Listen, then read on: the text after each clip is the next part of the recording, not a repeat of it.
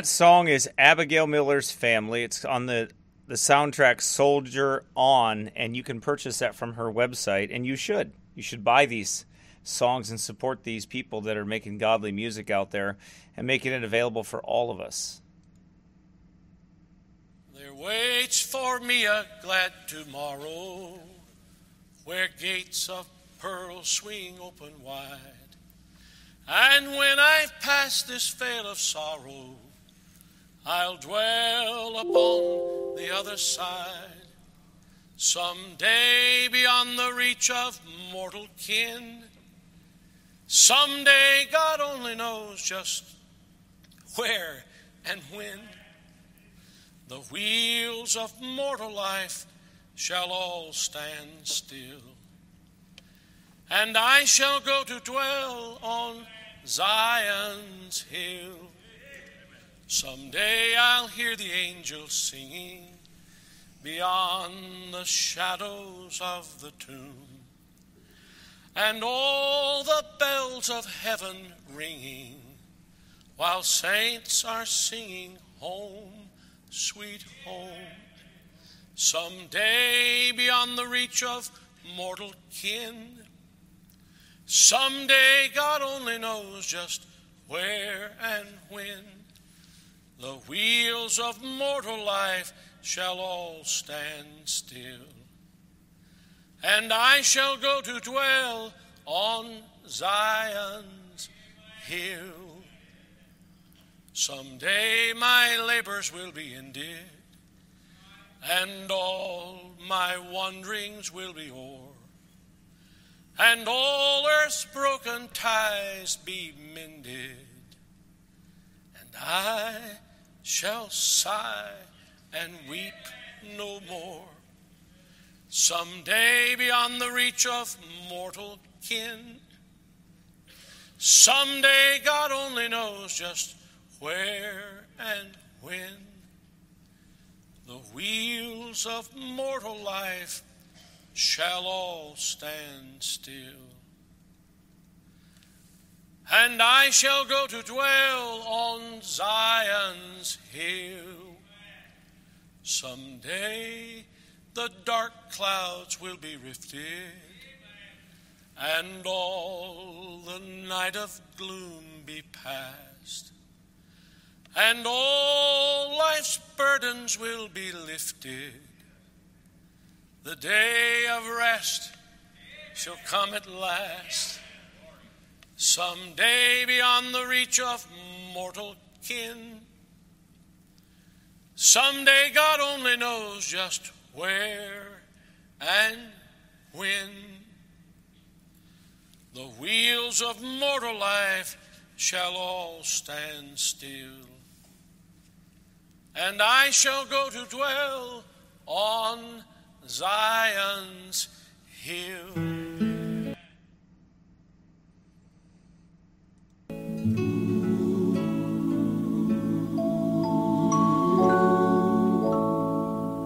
Beyond the sunset, O blissful morning, when with our Savior heaven is begun,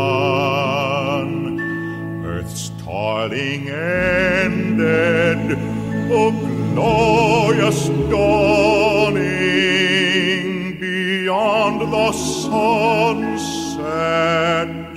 when day is done.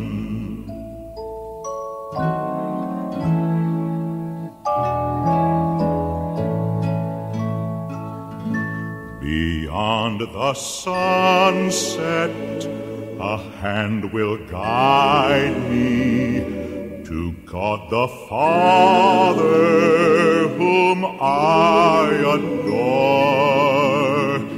His glorious presence, His words of welcome will be my portion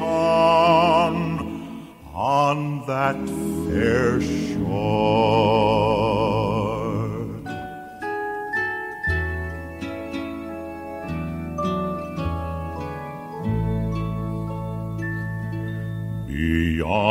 the sun set, no clouds will gather, no storm will threaten, no fears annoy.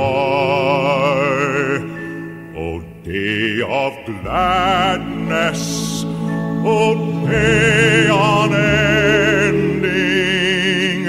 beyond the sunset,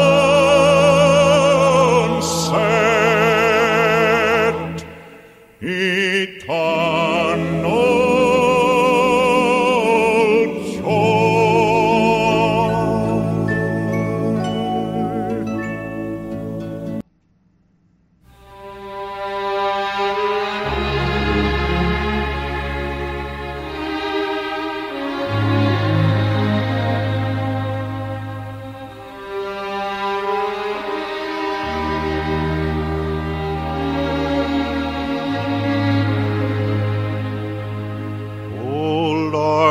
My God, when I in awesome wonder consider all the worlds thy hands have made, I see the stars, I hear the rolling thunder, thy power throughout the universe displayed.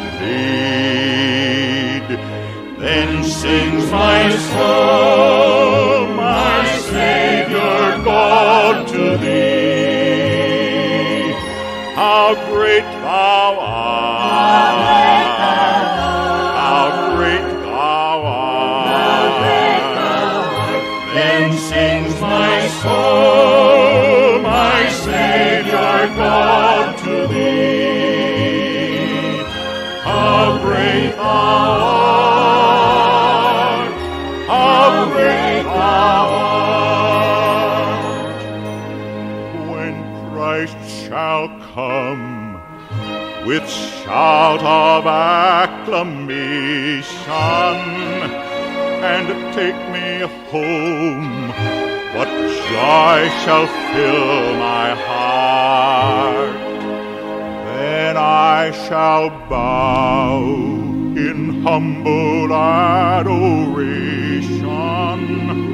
and there proclaim, my God, how great thou art. Then sings my soul, my Savior God, to thee. How great thou art!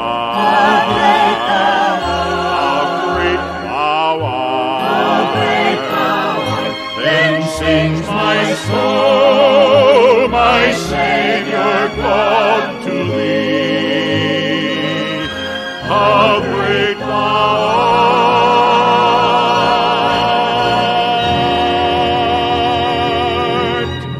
How great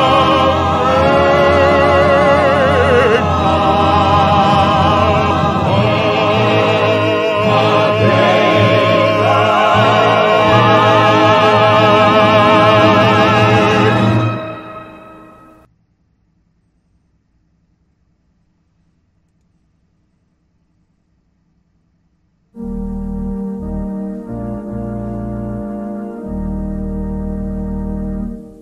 I've wandered far away from God.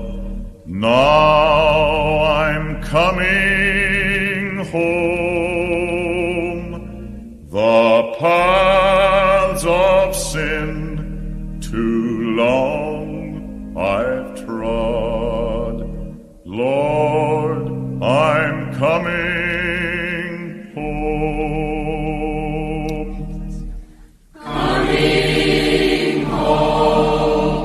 Coming home, never more to roam. Open wide thine arms of love, Lord, I'm coming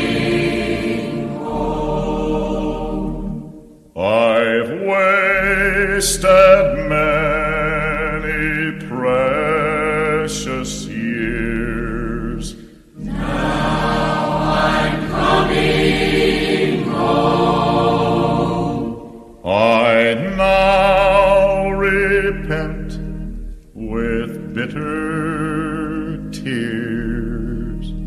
Lord, I'm coming home. Coming home. Coming home. Never more to roam. Open wide thine arms of love. Lord, I'm coming home. My soul is sick, my heart is sore. Now I'm coming home, my strength renew, my hope restore. Lord, I'm coming home. Coming home. Coming home. Never more to roam. Open wide thine arms of love. Lord, I'm coming home.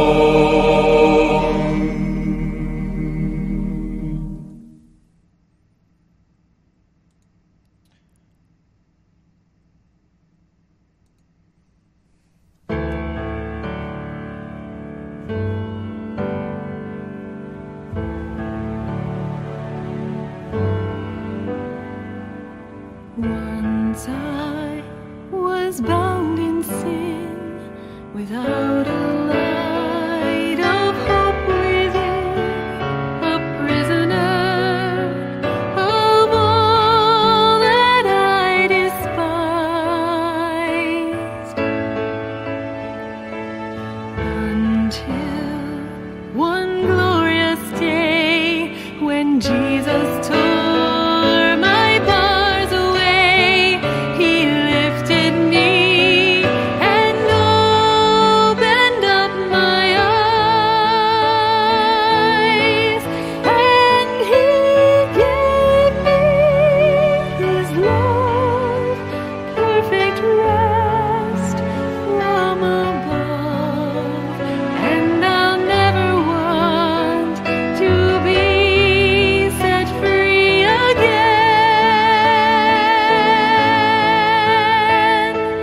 Now I'm a prisoner of hope, bound by cords of love and chains of peace. Jesus has made me free, His prisoner I'll always be, and from His bonds I'll never seek release. He gives to me new life I'd never known. I'm willingly a prisoner of hope.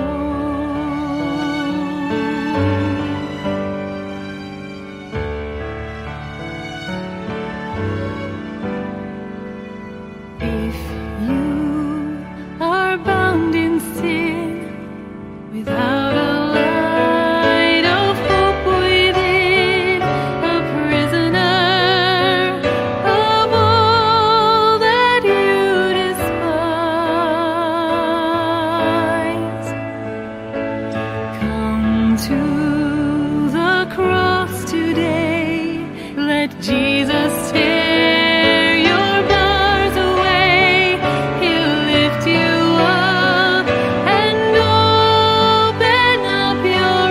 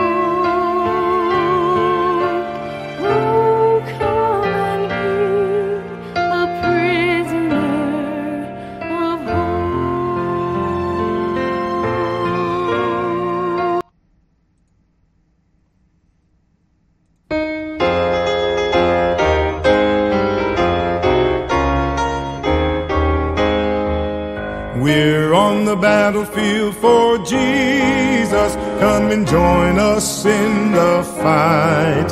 We're marching against Satan, and we're standing for what's right. We won't desert nor surrender. We are soldiers till we die. We're on the battlefield for Jesus. Victory is our battle cry.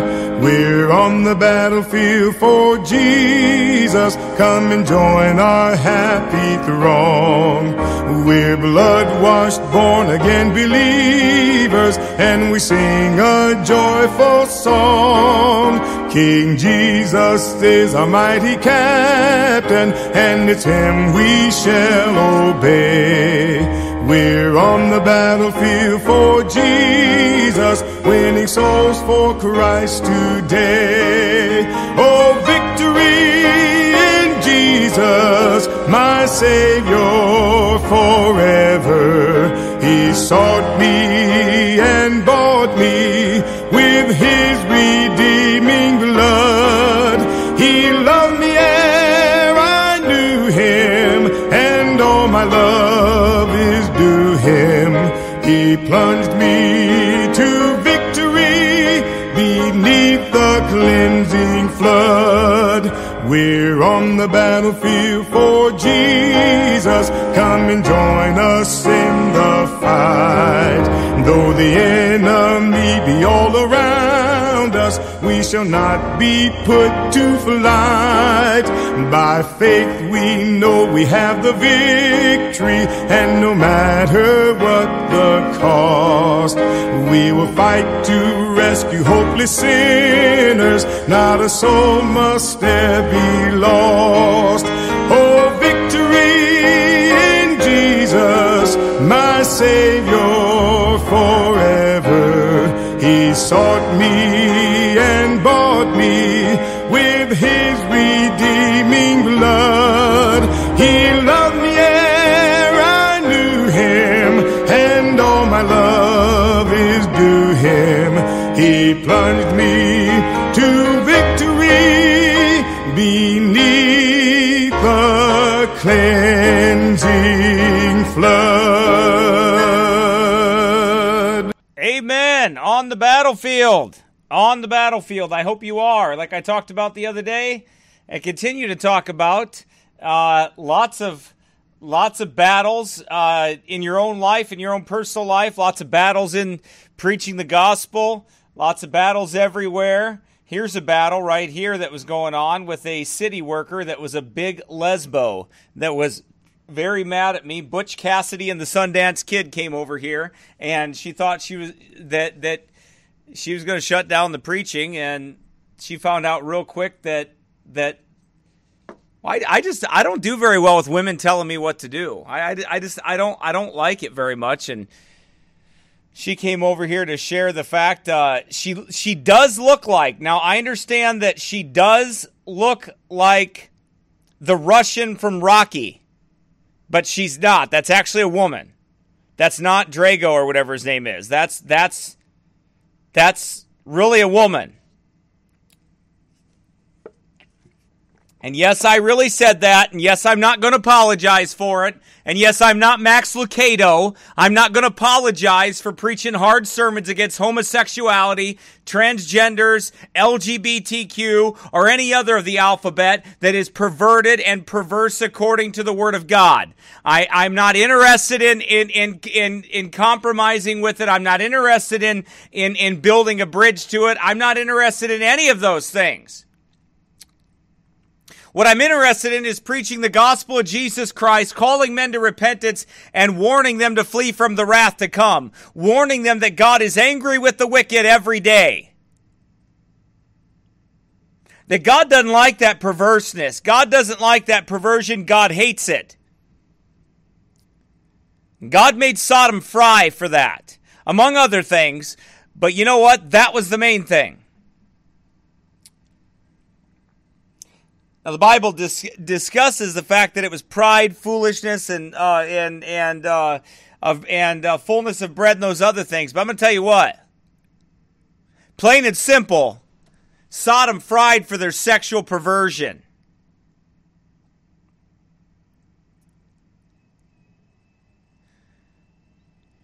When God killed Sodom that day, when God rained fire down on Sodom, he didn't say, well, you had one too many Twinkies, so I'm going to kill y'all for it. Those were symptoms of the other issues. Pride is always the sin.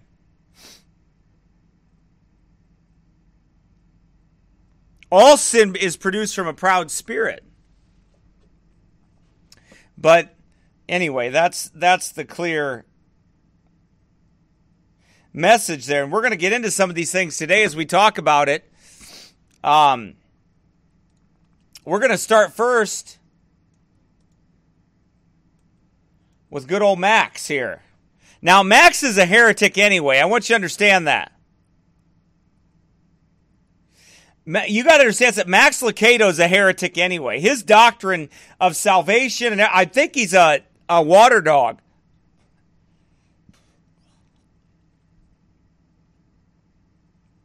Okay?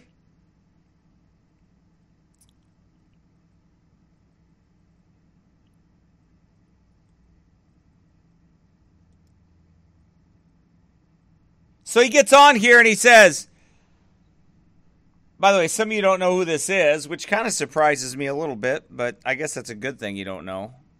But,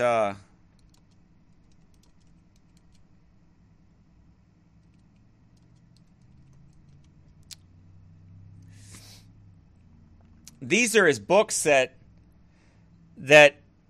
he sells tons of books. I mean, there's a ton of them. A lot of books he's written.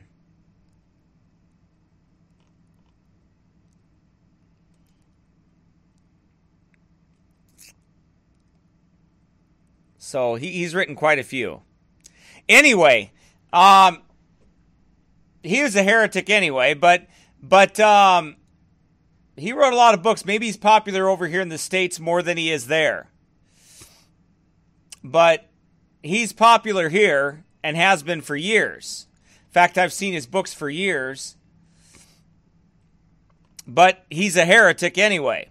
Now, he gets on there and he apologizes.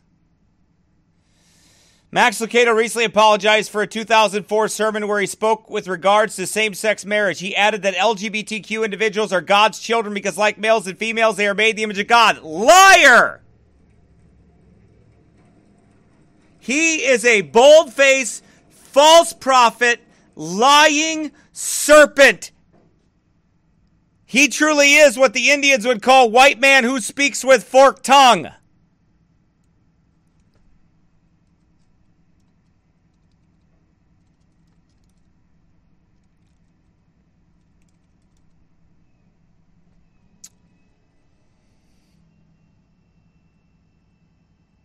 Let's see here.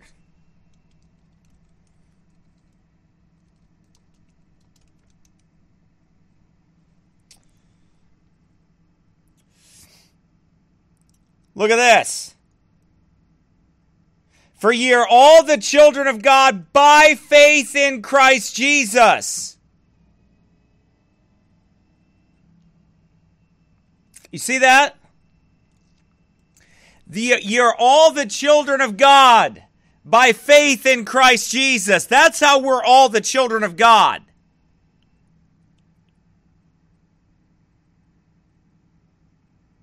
Very dangerous teaching right here.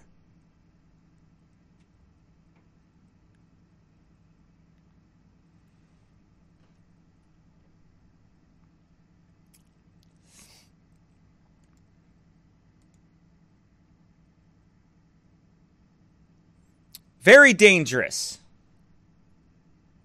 In a letter to Washington National Cathedral dated February 11th, Reverend Max Lucado apologized for his sermon on same-sex marriage.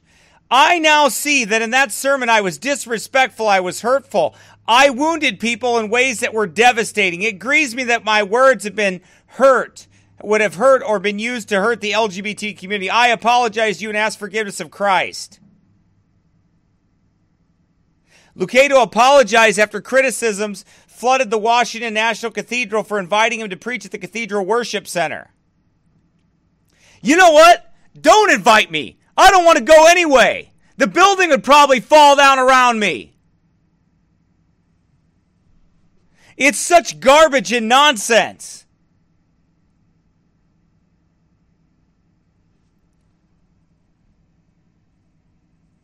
See, Max Lucado, he believes in evolution. That the Bible's evolved, doesn't he? He doesn't believe that it's forever settled in heaven. That God still hates sin. You know, I'm preaching on this weekend. I'm preaching on sanctification this weekend. Out of Joshua. That God's people ought to be sanctified and live a sanctified and holy life.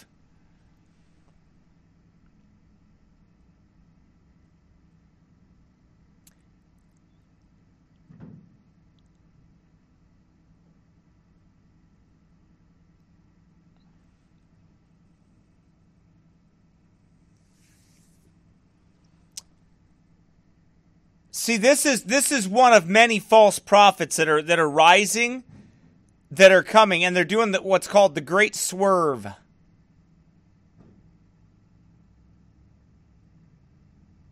I'm also not going to teach. I don't believe I'm going to teach on the Donatists this week. I think I'm going to take a break from that for a week, and I think this Sunday afternoon I'm going to teach our children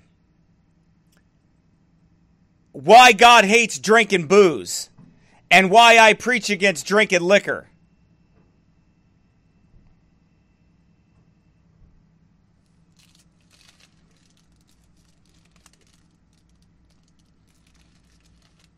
You better believe it.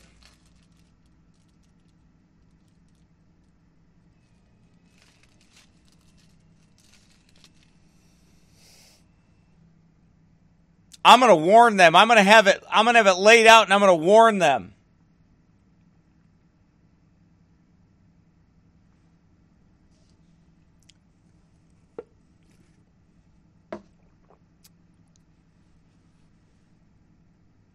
We got 40-some kids in this church. They need warning. They need understanding. They need to understand.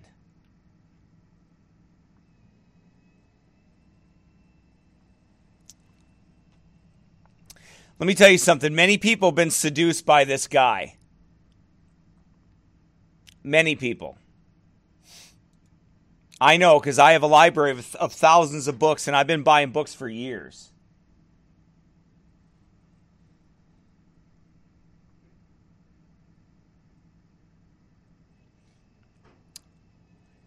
The Episcopal Church's Cathedral Church of St. Peter and Paul in the city and the Diocese of Washington, also known as Washington National Cathedral, invited Lucado on February 7th. The evangelist message on the cathedral's live stream service focused on having the Holy Spirit to ease life's anxieties. However, critics are looking at the harm caused by a statement he released back in 2004. In his message, Lucado compared same-sex marriage to legalized polygamy, bestiality, incest. Amen! Good for you! So does God.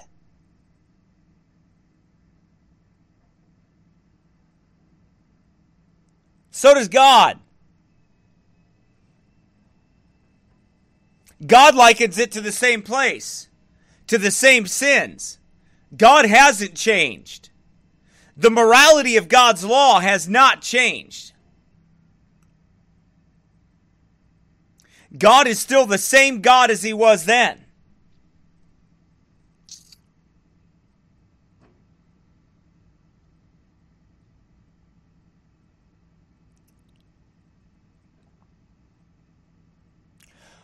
And he goes on to say, faithful people may disagree about what the Bible says about homosexuality, but we agree that God's word must never be used as a weapon to wound others. Are you kidding me?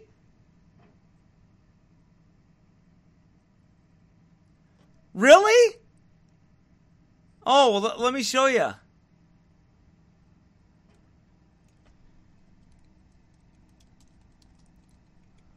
I think you better go back to school there, Reverend.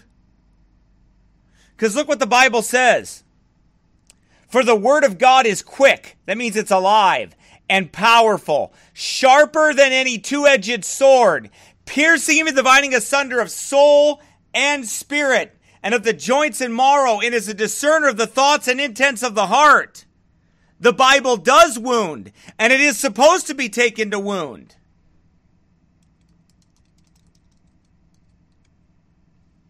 Look at this. Acts chapter 5, verse number 33.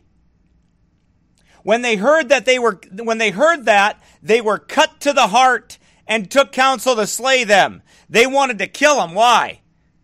Because they were cut to the heart. They weren't going to get saved. Those people are going to hell. Those people are in hell right now. Why? They were cut. They were cut to the heart. They were cut. If you are cut to the heart, you are cut off, buddy. Look at Paul, though.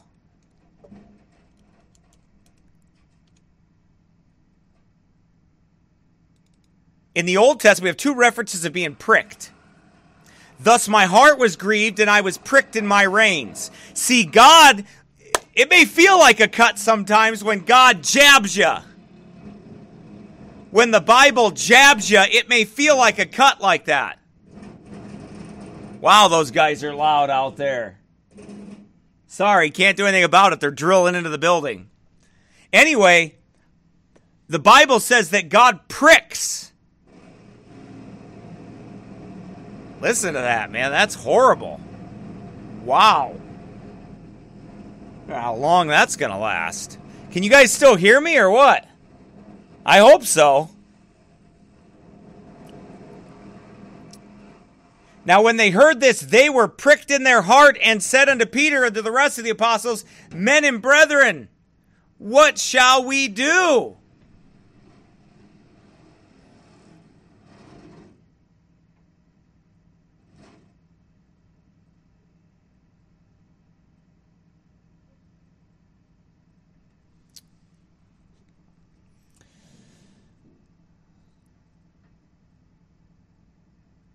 No, they're grinding on stuff out here. But look what it says here. It says that they were pricked in their heart. Why? Because God, the Holy Ghost was pricking them.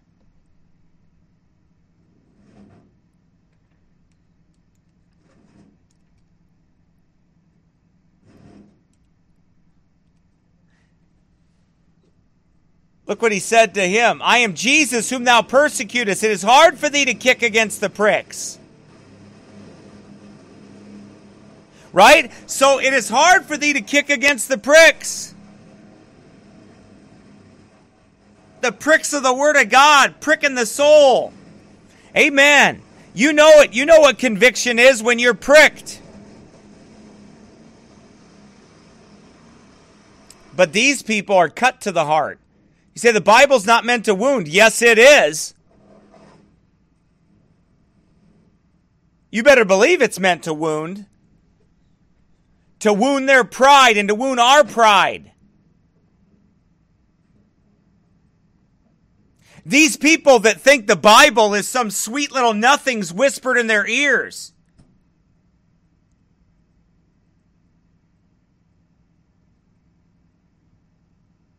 Russell Harmon says it shouldn't come from a hateful place.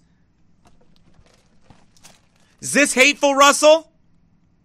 Is preaching the Word of God and warning sinners to flee from the wrath to come? Is that hateful? Or was it hateful when those angels were in Sodom? This is what, and listen, I'm not accusing you, Russell, but this is what gets me fired up, man. This is what really gets me torqued, is that when you're trying to preach boldly about something, against some sin, you know what people want you to do? Rockabye, sweetie pie, goo goo gaga, goo goo goo. Just go ahead and lullaby him into hell, will you, preacher? Just back off. Take some downers, quiet down, relax. Don't get excited about anything. Let them all go to hell, preacher. Let them all go to hell. I'm so tired of it. I'm so tired of people doing that. It's like nobody's standing on the edge of hell and looking and seeing, if you don't stop, you're going to hell. Nobody wants to do that anymore. No, let's be Max Lucado. Let's apologize for the word of God. Let's just apologize for God's holy word. Let's apologize for preaching and not apologizing. Let's just do that, right? Shall we do that? I'm so sick and tired of it, man. It's just, there's such an effeminate spirit out there today. Well, whisper sweet lullabies to them and tell them how much God loves them. Yeah, because I seem to remember when the two angels were in Sodom. And by the way, I understand this is why people don't like me out there and they say, oh, you're too hard and you're this and you're that. Well, you just go ahead and do what God wants you to do on your platform and stay out of my business. You let God deal with me. God's my judge. It's a little matter if I'm judged of you. I'm going to keep preaching it hard and preaching it straight and trying to see God use it to wake some people up out there that need some holy zeal in their life and some fire and some separation and some desire to do right.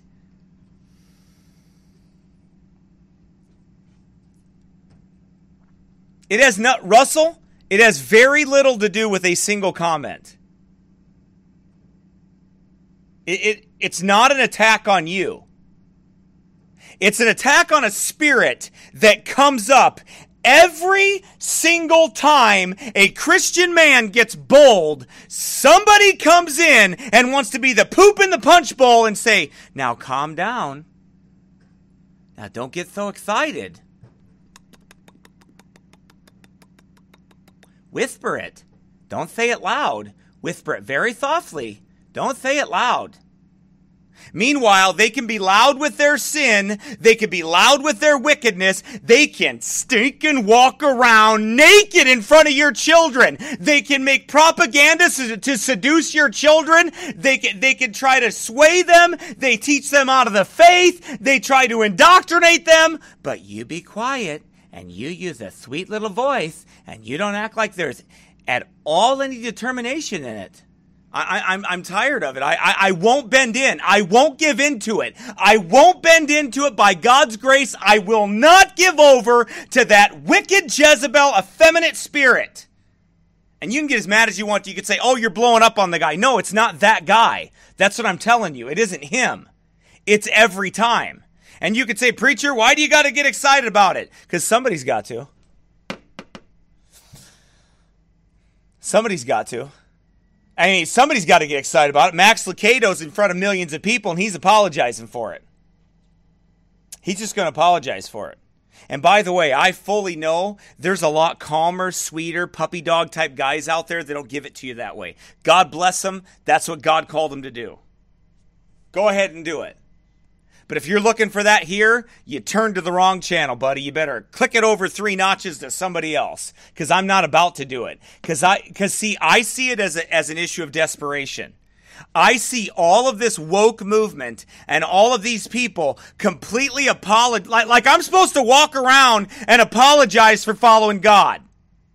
Like I'm supposed to apologize for being a pastor, for preaching the word of God, for telling it like it is, and everything else. I'm supposed to apologize for it. I'm not supposed to stand up for it. I'm not supposed to stand up to it. I'm not supposed to warn anybody about it, but I just need to get hip. I just need to be cool. I just need to be like all the cool kids that are doing all that, and that's what I need to do. Well, I'm not doing it.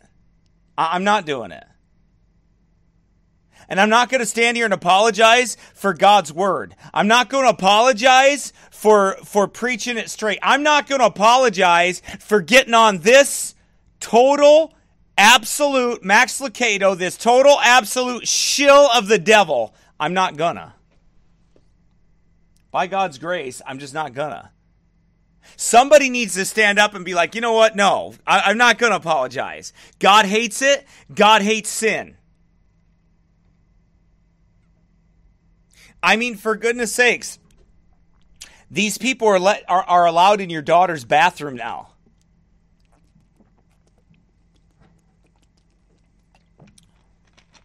No, no, preacher, you just calm down. I don't know what your problem is. What are you getting so excited for? I mean, what's the big deal? All he did was apologize to homosexuals. All he did was preach to them false doctrine. All he did was preach a damnable heresy to them, that God's okay with your sin, that God doesn't matter.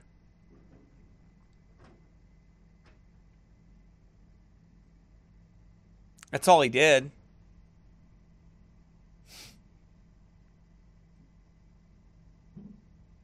And I'm seeing it all over the place. Oh, we're just going to apologize for it. So, I mean, pretty much there ain't no reason to even preach anymore if you're not going to preach against sin. If you're going to lift up the Lord Jesus Christ and the holiness and the righteousness of God, that God hates sin, what are you preaching for? What are you even holding that book for? What are you even going to that place for? Why go to it? Why? Because somebody gave you an invite and you're going to apologize for it? Well, keep your stupid invite, because you know what I would do with your stupid invite? I'd come all right. I'd stand on the outside of your building that I was invited to that day, and I'd hold up big banners and I'd preach out there that God hates your wicked sin. That's what I would do. That's what I would do.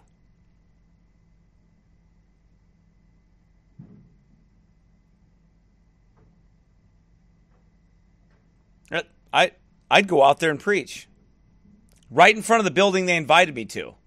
And I'd invite everybody that stood for the faith once delivered unto the saints, and I'd gather them all up around there, and I'd have thousands of people outside of there to be like, we're preaching the truth today. We can't preach it in there, but I'll preach it right here. That's what I would do. But what did he do? I'm sorry. I'm so sorry I made you feel bad. You want a thucker? Can I get you a baba and a blankie? I know. Some of you really hate my sarcasm. I get it. It hasn't changed anything for me. I still do it. But I know some of you really hate it bad.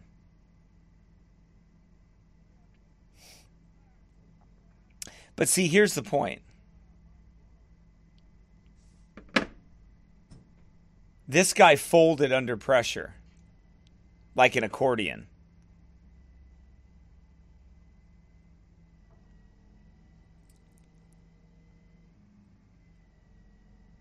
We appreciate, this is so stupid. Faithful people may disagree about what the Bible says about homosexuality, but we agree that God's holy word must never be used as a weapon to wound others. I don't agree with that. Like, we must be the turd you have in your pocket, because we don't believe that. We Bible believers don't believe that. You and your turd in your pocket, you believe that. And the devils that are with you. But we don't agree with that.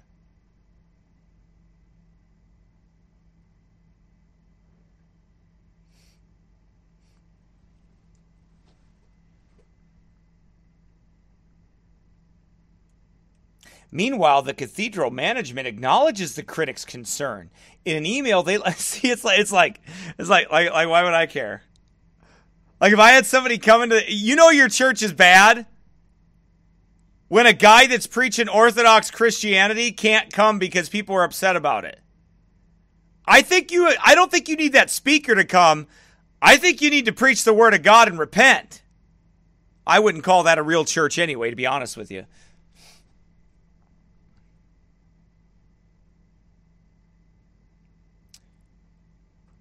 Deep pain. Listen to this. Meanwhile, the cathedral's management acknowledges the critics' concern. In an email, they let the people know that they are willing to listen to the community in order to improve. Really? Because I'm not. I'm not willing to listen to the community to tell me to stop preaching the Bible. Oh, well, you should listen to the community. You should really listen to the community about. I thought we were supposed to listen to the Holy Ghost of what to preach. I thought it was God's Spirit that we're to listen to, God's holy word, that we're to follow God's word. I thought that's what we were supposed to listen to. Oh, no. We're to listen to the community. You should listen to the community. No. Let me tell you something. Look at this. Let me look at my beady eyes here. The community should listen to Christ. That's what the community should do. It used to be that preachers stood up and preached the devil out of those communities.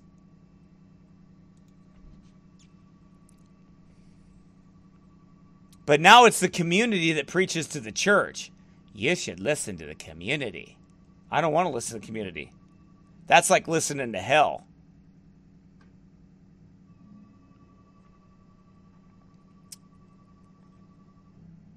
If the community improves your preaching by listening to them, your preaching's not biblical.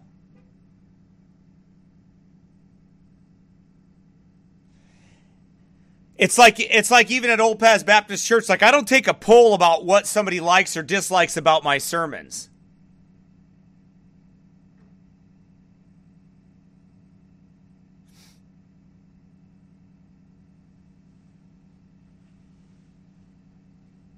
Yeah, that's not going to happen. It's just like this broadcast here. This broadcast is not a poll to see who likes something better, or if I can say something in a better way to make you like it better.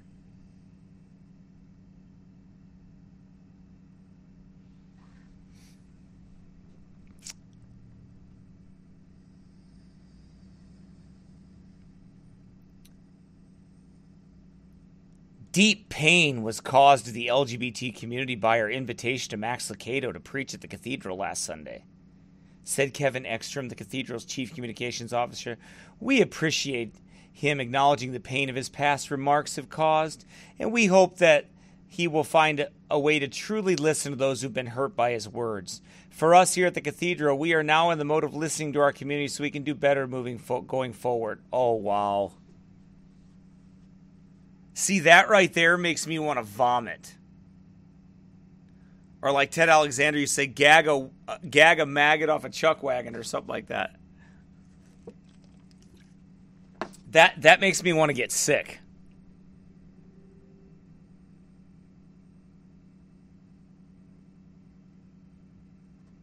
It really does make me want to get sick.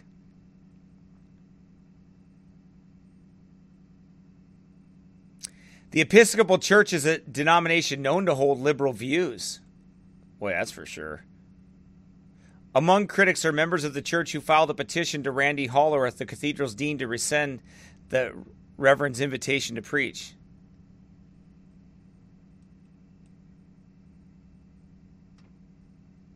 They also acknowledge a listening session to give an ear to the LGBT community to see what they have to say. No, seriously. So you brought avowed, God-hating perverts into your church to listen to them complain about you having a guy that said he believed in traditional marriage.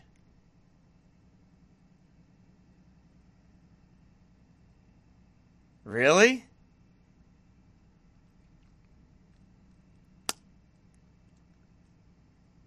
Oh, okay. Really? Do you see where we're headed, folks? Do you see where we're headed? That this is the direction of the nation. This is the apostasy that is there. So that church would rather hear from a gang of sodomites that are in the spirit of those who raped angels in Sodom.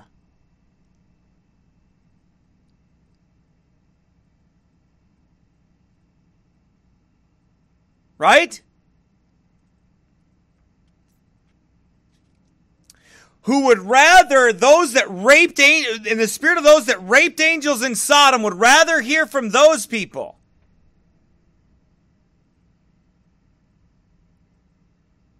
than hear from Max Lucado, who pretends to be a Christian, who's not holding Christian values now.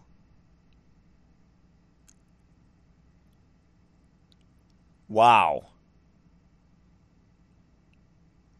I guess we're not in trouble at all, are we? As a nation, that is.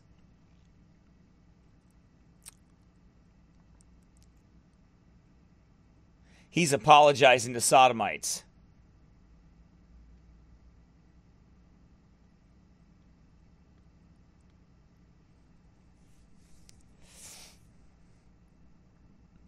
Well, Carl, I don't know if they're Masons, but I know that they're of their father, the devil, and the lust of their father they will do.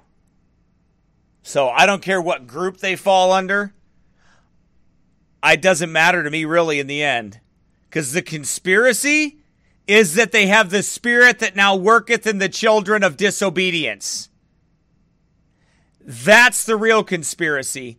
Whatever badge they wear really doesn't matter in the long run. What matters is all those badges fly under the banner of Antichrist. That's their banners. That's their banner.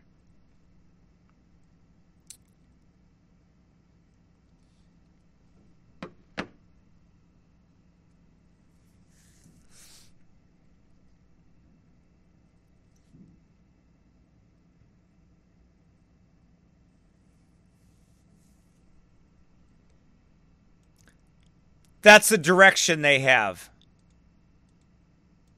That's who they work for.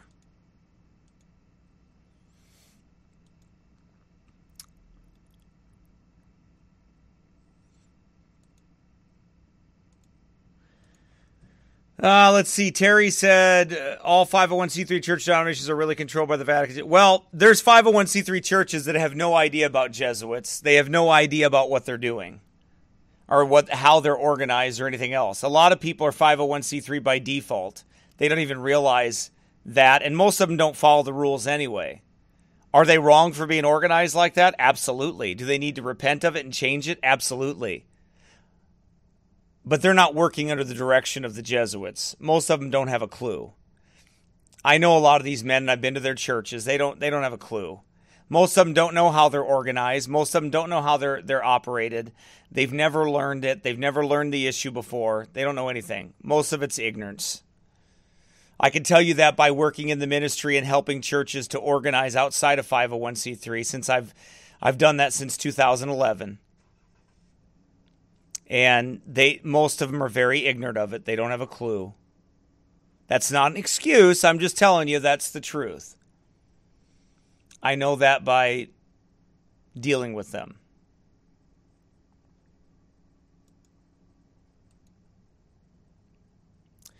All right. Now let's move on from Max Lucado.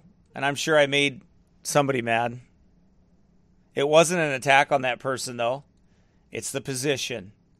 I have no hard feelings towards him. I have hard feelings towards the position. I'm going to state that very unequivocally.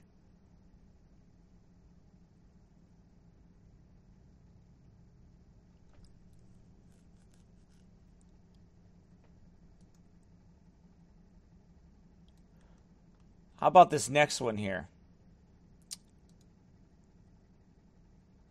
This faith healer.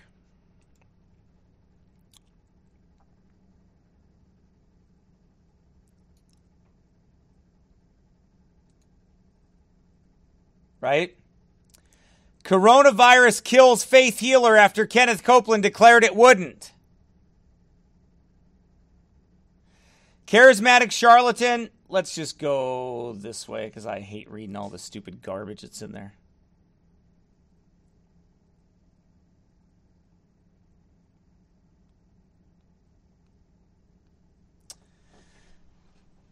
Charismatic charlatan and Fox faith healer Kenneth Copeland got a warning of God's wrath to come if he continues to blaspheme God and speak presumptuous false prophecies in his name. After one of his allies, fellow faith healer, dies of the coronavirus. Friday night, the family of Frederick K.C. Price took to Twitter to announce the death of the 89-year-old prosperity gospel televangelist.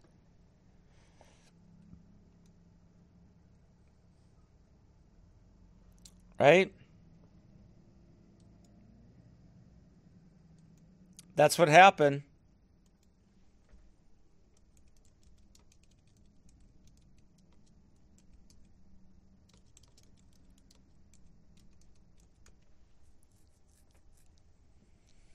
Remember this? A flu season. We've got a duck season, a deer season, but we don't have a flu season. No. And don't receive it when somebody threatens you with everybody's getting the flu. We've already had our shot. He bore our sicknesses and carried our disease. How'd that work out for Frederick Price?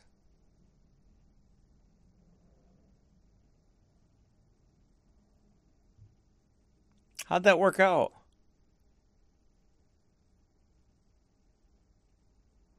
Diseases. That's what we stand on.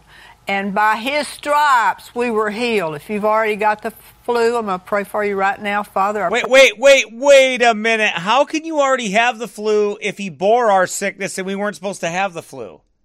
Do you see how they double talk like a bunch of devils?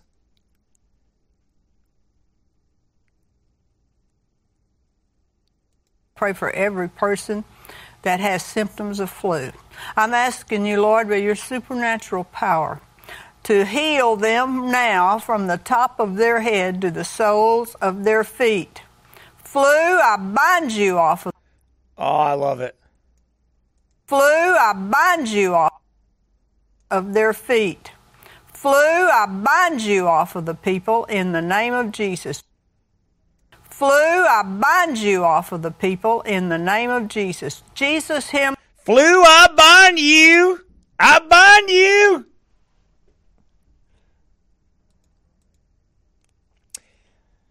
Prior to Price's death, Copeland took to Facebook to presume and proclaim Price's victory over the coronavirus. What a man of God, he said. What a man of faith and power. I don't believe this disease can kill him.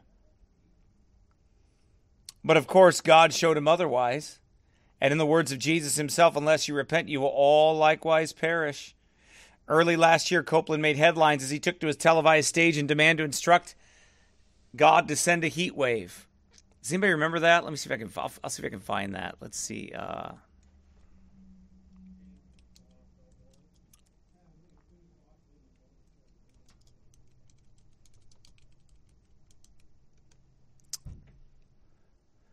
Oh, here it is. Remember this? We'll exercise judgment right now. Because we have... In the name of Jesus. Oh, thank you, Jesus. Oh, that was the cue. I got to get on. I got to. It's time, brother. Right there. Watch this. Judgment right now. Because we have... In the name of Jesus. Oh, thank you, Jesus. These guys are such stinking wicked devil actors, man. It is so absolutely wicked. Ugh. Standing in the office of the prophet of God, I execute judgment on you, COVID-19. Oh, Ramash. I execute judgment on you, Satan, you destroyer, you... And what you gonna do, brother? Killer, you get out, we break your power, you get off this nation. I demand judgment on you. I demand a vaccination to come immediately. Yeah. Wait a minute, what do you need that for? He demanded it. Oh, it came and it's done killing people like crazy.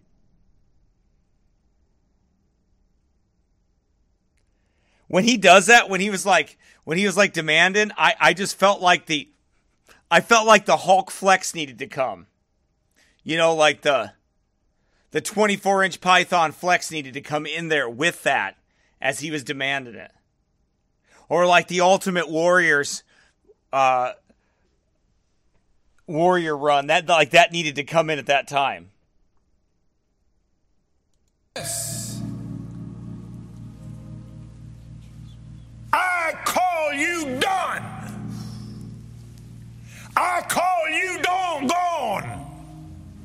You come down from your place of authority, destroyer. You come down and you crawl on your belly like God commanded you when he put his foot on your head in the Garden of Eden. You will destroy. I just want to help you out with something. There wasn't a cough in the Garden of Eden. There actually wasn't a cold walking around the Garden of Eden or a virus. he wasn't like walking around. Hey, look, there's a cold. Hey, you cold. Hey, you virus. That wasn't actually there. So I don't know where he got that from, but that virus wasn't in the Garden of Eden.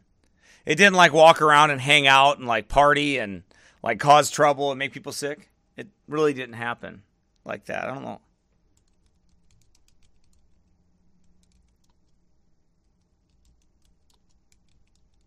Right?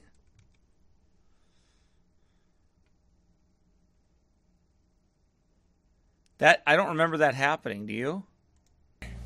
Through COVID-19. No more! No more. No more. No more. Is finished. Finished. It is over. Okay, so let me say something to you. Like these guys, they're sorcerers, right? So they're sorcerers. That's who they are.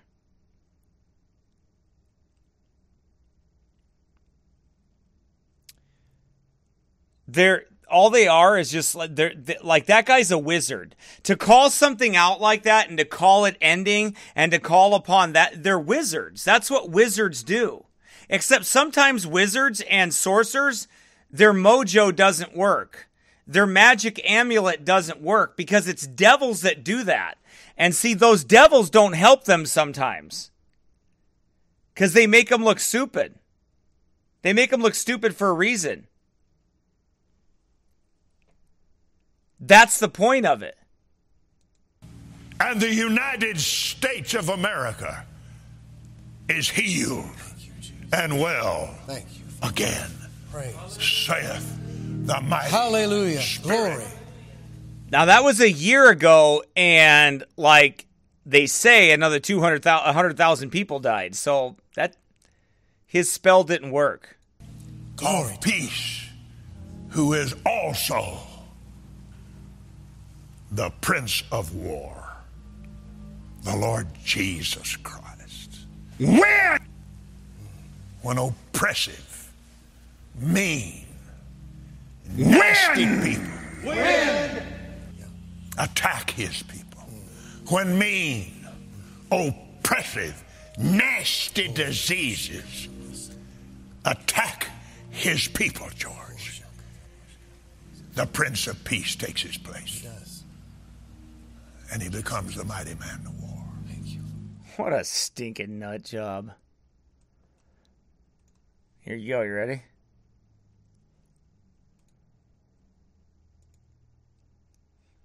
Hang on a second. Let me just set this up here for you.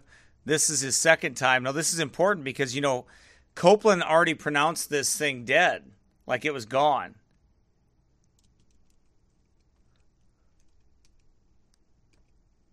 Right? He already pronounced it gone.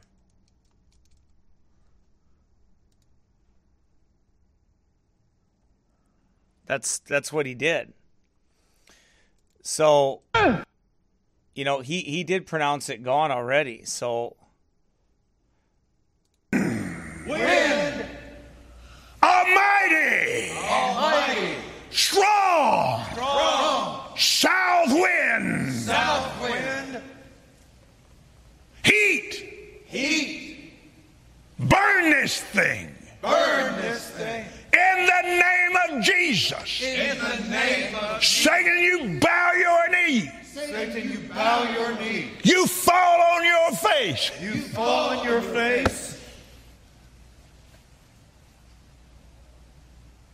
COVID-19.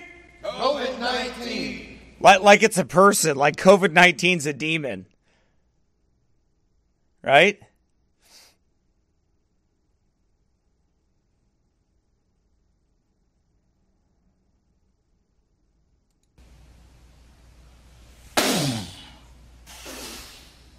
I blow the wind of God on you. You are destroyed forever.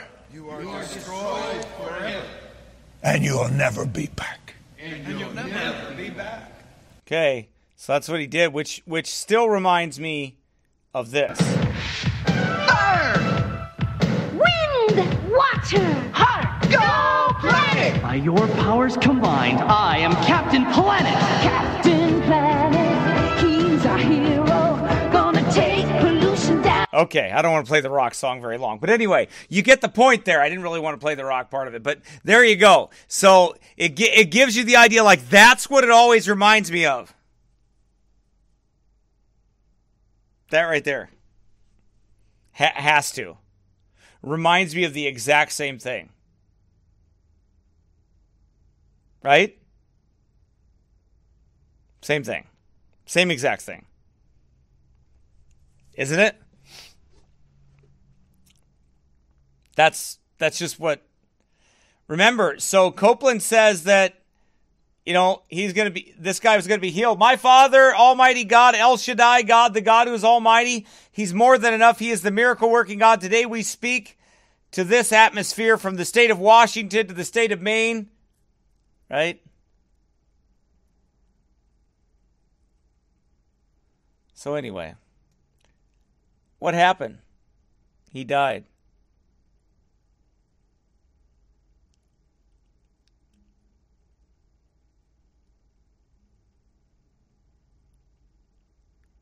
He died.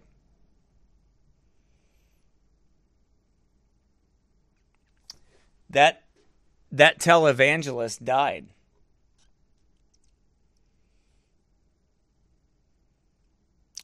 That prosperity pimp died.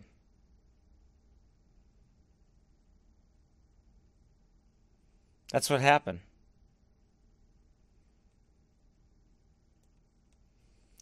And it proves, again, their false doctrine.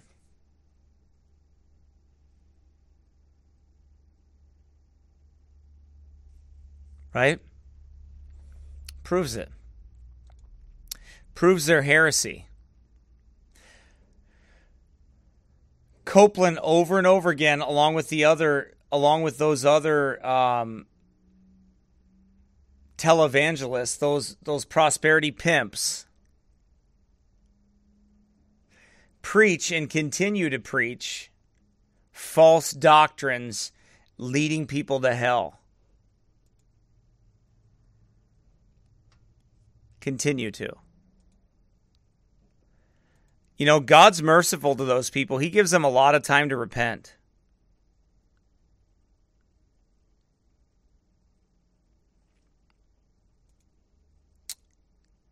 He gives them a lot of time to turn from their sin. Now, here's another thing to keep a watch on. As far as apostasy goes, as we talk about this, David Cloud reports here that Pensacola Christian College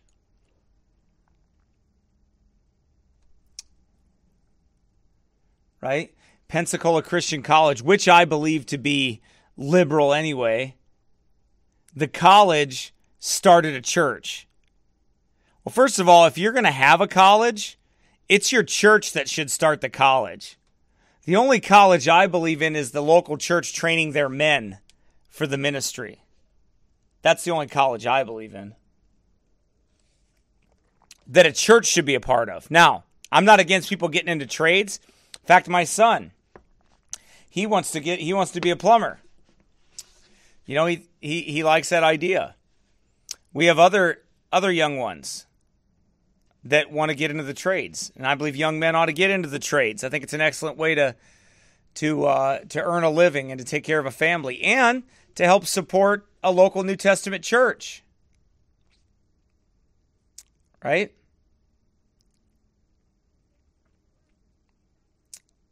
So I think those things are important. Pensacola Christian College has built a bridge to Mormonism via music in the name of art. The 5 Browns were featured at Pensacola's Fine Arts program on February 12th and 13th. The siblings are highly talented young pianists who perform in a wide variety of music on pianos from classical, blues, jazz, and pop. The larger issue for a Christian school for them is the spiritual and doctrinal one. They were raised their entire lives in the Mormon faith and have stated they use their music tours as an opportunity to share their faith. When contacted by a concerned father of a PCC student, Pensacola president replied, "The purpose of fine arts is to provide an educational experience that encourages an appreciation of the arts. This is not church or worship service, but rather a wholesome culture, event, and activity." Now think about this right here. So here's a Christian college. Here's a Christian college, so to speak. And this Christian college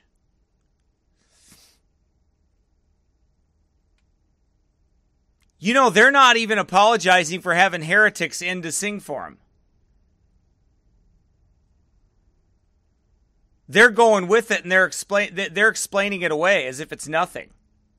Isn't it weird how you have that apostate church? So it's the same spirit. Do you see the same spirit?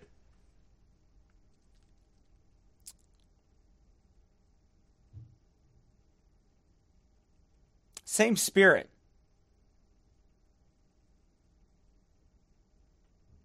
But as a former Pensacola student observed on this matter, they said this: "It is impossible not to endorse a group when you are paying them to come and requiring all students to attend on pain of 25 demerits, and encouraging the students to buy their CDs and look up their website." This was referenced tonight in the program, which also advertised a book written by the Five Browns. This is creating a bridge for unaware students to mislead them into the Mormon faith. No Christian college has the liberty to disobey God's word for the sake of fine arts or anything else. All art is to be brought under the headship of Jesus Christ. We are to cast down everything that exalts itself against the knowledge of God and bring into captivity every thought to the obedience of Christ.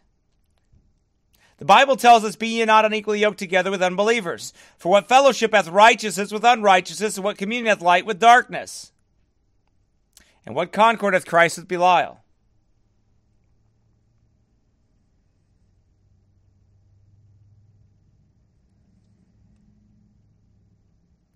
"And what agreement hath the temple of God with idols? Ye are the temple of the living God, and God has said, I will dwell in them and walk in them, and I will be their God, and they shall be my people. Wherefore come out from among them, and be ye separate, saith the Lord, and touch not the unclean thing, and I will receive you. And have no fellowship with the unfruitful works of darkness, but rather reprove them." Through the influence of the Five Browns, there is a real possibility that some within the Pensacola student body of their associates will be influenced by doctrines of devils. Mormonism teaches a false Christ, a false spirit. But these days, Mormons are duplicitously speaking and acting more evangelical in order to infiltrate non-Mormon groups. And naive leaders at Pensacola are playing right into their hands. Since the 90s, there has been this evangelical and Mormons together movement.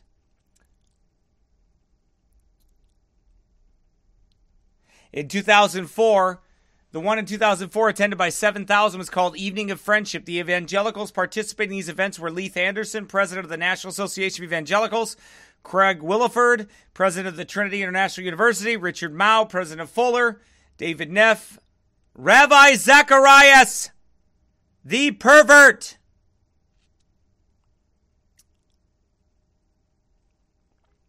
Craig Bloomberg;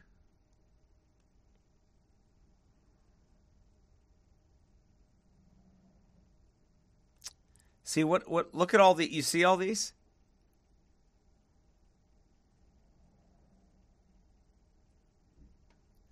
By the way, you want to hear another apostasy? So anyway, let's back up here to the Mormon one first. First of all, here's a problem. You know that this PCC has a church campus. It's called the Campus Church. The Campus Church is in subjection to the college. The college runs the church.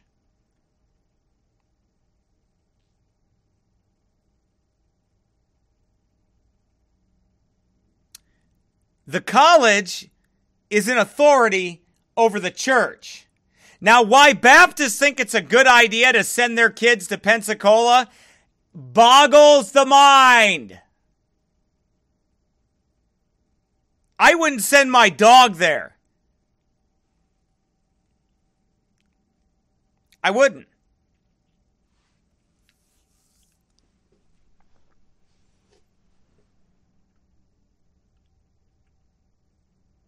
So, these guys are. So the church You know the church pastor can't go censor the college president for doing that. You know why? Because the church pastor has no authority. He just loses his job. The college runs the church.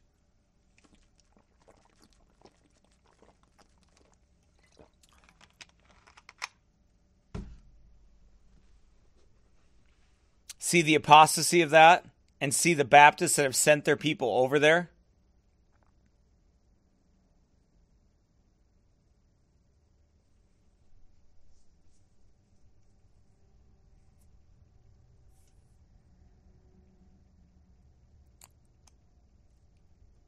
A lot of Baptists send their kids over to that school because it's more professional. It has the arts in it and all this other stuff. Well, first of all, I don't think you ought to send your daughters anywhere. I think they ought to stay home until they get a husband. And I think their father ought to take care of them. I think that's Bible. So if you did that, then you would have daughters at home. I think the only reason for a young man to ever go to anything called a Christian college would be his own local New Testament church to train there, for the pastor to train them to send them out if they were called to preach. Other than that, they ought to go to college and get a trade or whatever they're going to do, doctor, lawyer, whatever. But your daughters ought to stay home. You know why? You know, once we started sending all our boys off to college, then they sent the girls all off because there's no boys left. So then they just go to college to marry somebody.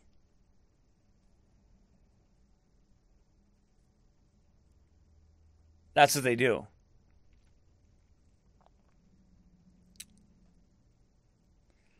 It's a faulty design. Has nothing to do with the scriptures at all. But men do it anyway. And then all the youth leave the churches, don't support the local church. They go off and they go to different churches everywhere around the country. Is what happens.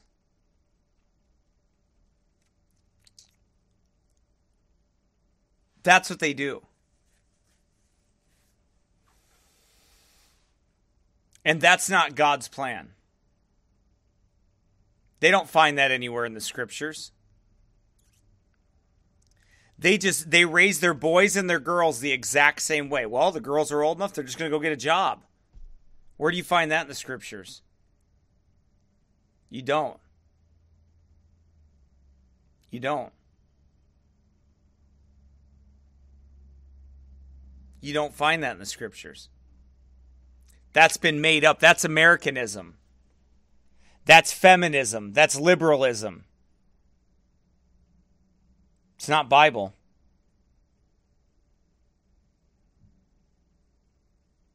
It's not Bible at all. But they send their girls off to these schools.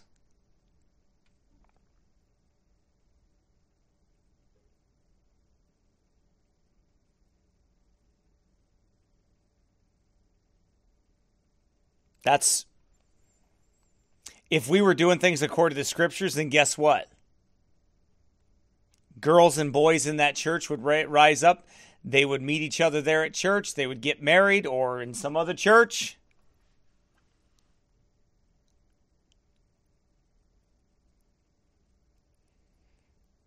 Of like faith.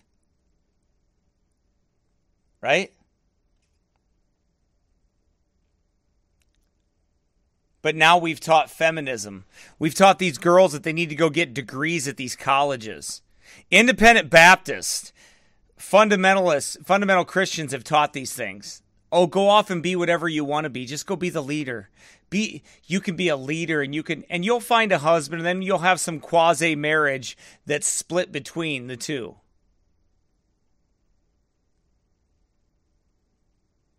You know, God made me really sensitive in the beginning of my marriage about that very, very quickly. Early on, I was raised in fundamentalism. And when I first got saved, but I never wanted my wife to work outside of the home. And then we went to our sending church for a while, and before we had children, she did a little bit of teaching in the Christian school, but you know what? That was still wrong. She didn't need to do that. Not at all. But we fixed that and got that dealt with and got that right. You know, God fixed that and taught us. But you know something? I never wanted my wife to work for any other man, to do any, I never wanted her to. I was sensitive to all that in the beginning. I didn't want her to have to do that. God made me sensitive. And now with the 5 daughters I have, I'm very sensitive of it.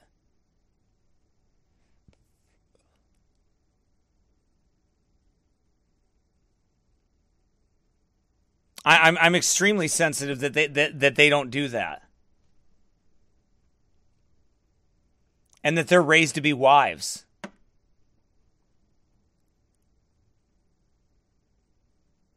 And I know that's not really the deal with the Mormonism part thing here, but it's just, it goes to show you that most of these colleges, these Christian colleges, shouldn't even be in business. It's ridiculous.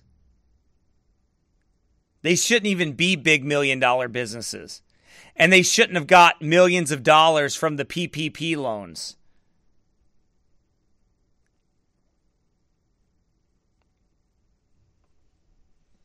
They shouldn't have got all those things. They shouldn't have got $350 to $1,000 to $1 million. Some of them got $2 million. Like Hiles Anderson College got like $1 to $2 million or something like that.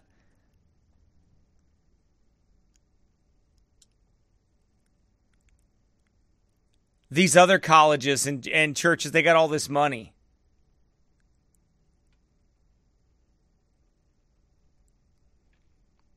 Sending your daughters off to these places. What for what? Where do you find any Bible for that at all? And you have these evangelists that travel around, they're like, no. And these preachers and these colleges come into churches. They don't call me. Because if they do, they're not coming in here because I don't want them in here. And they say, you know, and a lot of pastors say, now I think every Christian, every young person ought to spend 1 year in Bible college. Preacher, could you show me like one Bible verse that would teach me that?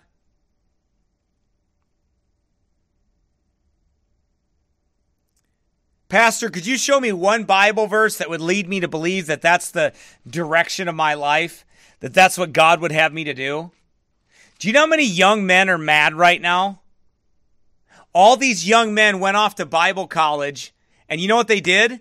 They busted their tails, and they ate Campbell's soup or ramen noodles in a can, and had the worst food ever. And worked and got no sleep. They worked and got no sleep at all, hardly, running bus routes and building that guy's ministry and building that church's ministry. And calling and visitation and ministry after ministry after ministry after ministry. Then working a full-time job to pay for their schooling. And they get out of college and they leave it. And they're not called to preach. They're not called to the ministry. And guess what they do? What in the world did I spend 4 years at that college for and got nothing for it at all?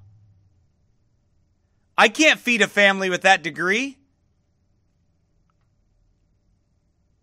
I can't do anything with that degree. I suppose I can blow my nose with it.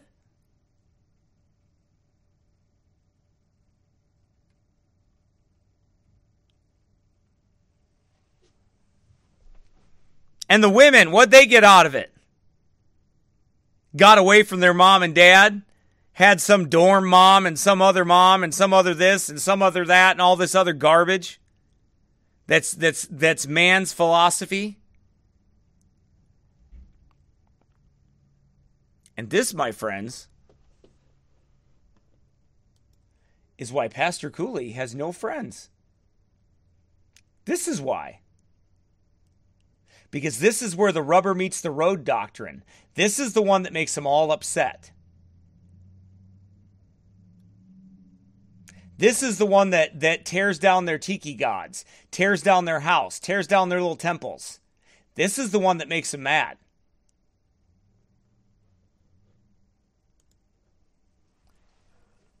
And while I'm at it, let me say this.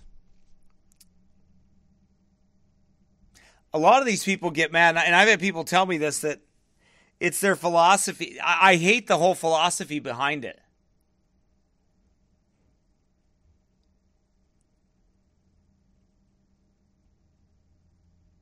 Their whole philosophy behind it. I can't stand it. And it's really the cause of the problems in America. If you want to look at it, it's one of the major causes. Our families are so weakened because we've stopped raising boys as to be men and girls to be ladies. We stopped raising men to be the providers and women to be the keepers at home. And it's destroyed our churches. It's destroyed our nation. It's destroyed everything. It's just tore down everything.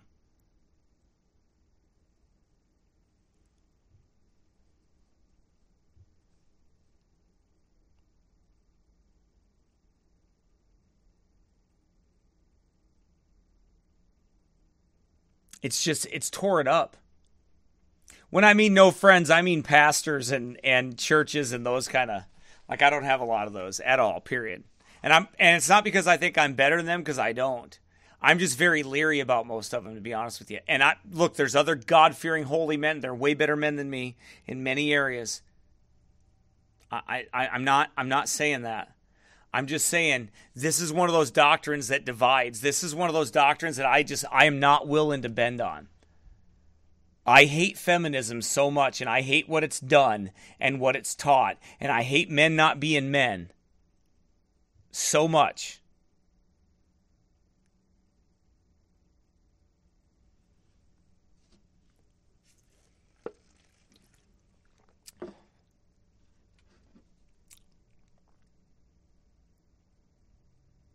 Peter, if I was in Pensacola with you, I'd go preaching with you out inside there. Right? I would. I'd go preaching with you. Carl won't get a green card. They won't let him in America. He ain't getting no green card. They ain't letting him in.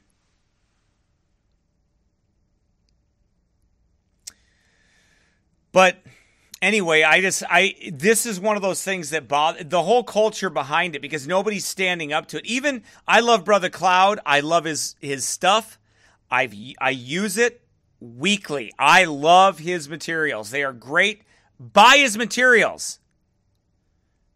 Buy it. Buy his encyclopedia for like $5 to $10 on download.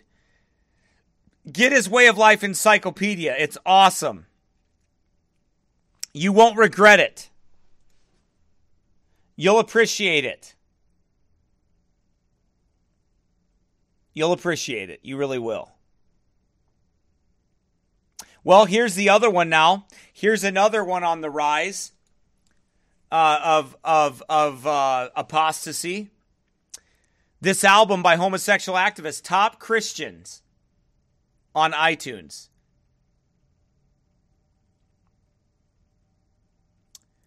The album Preacher's Kid by Grace Baldridge, a.k.a. Semler, an openly queer Christian artist, was #1 on Apple iTunes Christian chart recently and currently is #6. The album features explicit lyrics and taunts about anti-homosexual judgment.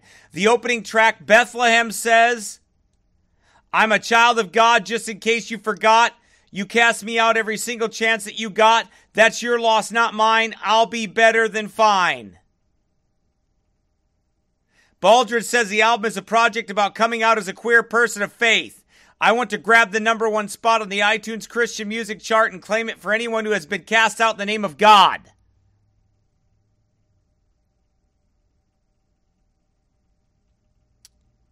I definitely struggle with a lot of doubt. I'm the person that stands up in communion going down the aisle, and in my head, I'll be like, This is a cult, right? This is a little weird. Whether or not you've been burned by purity culture or toxic masculinity that's been enforced by rigid church teachings, or whether you're a member of the LGBT plus community and told you are not valuable. And whoever said, you know, it's funny. They always have this.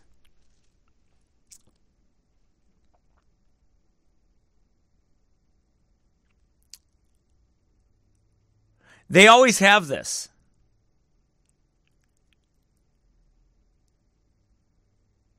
Right here. This, well, all these Christians supporting this number one album here.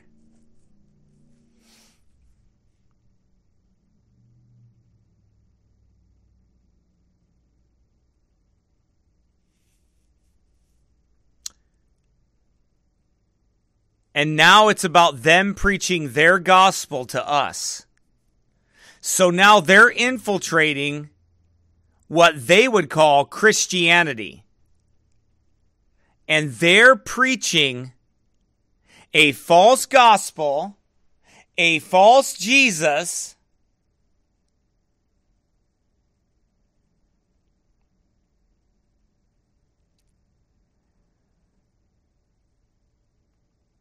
right?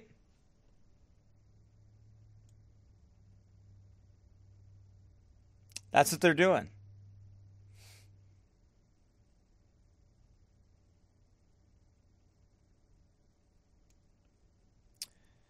And now it's the most popular album on the Christian charts. We're number one right now.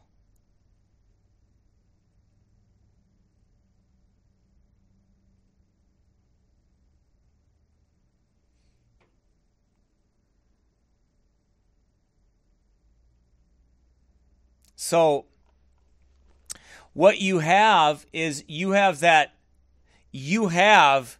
them preaching their Jesus.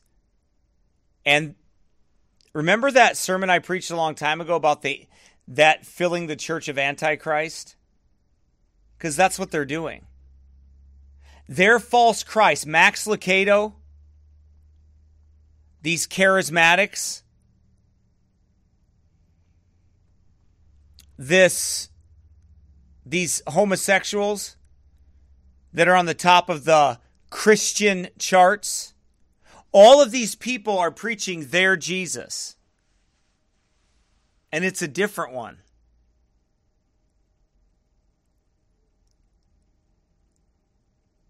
The God that they describe would not have fried Sodom. The God that they describe is Satan, the god of this world. And they are blinded by him. And they're blinded to accept sin.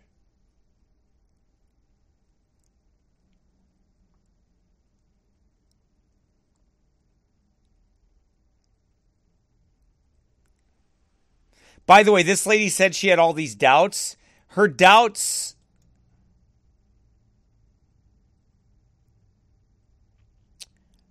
aren't about is she saved for sure, like a lot of Christians will have. Many of us have had those, doubts about salvation at different times, different things you go through. Sometimes you have lack of assurance and things like that. That happens to all Christians at different times in different degrees. But her doubt is, man, this is weird. Is this a cult? You can't ignore us anymore. We're number one right now. Oh, I'm not going to ignore you.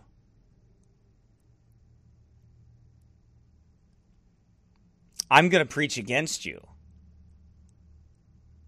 And yes, I am one of those toxic masculine men. I am one of those.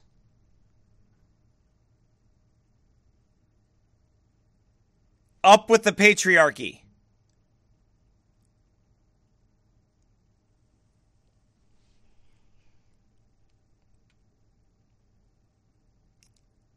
Right?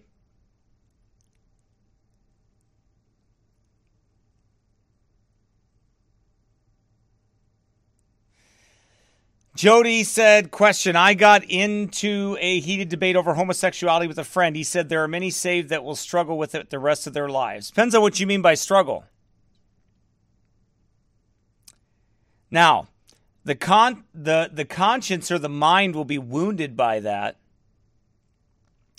It will be, Satan will always prick them. You know, and he'll always attack them. He'll always try to wound them.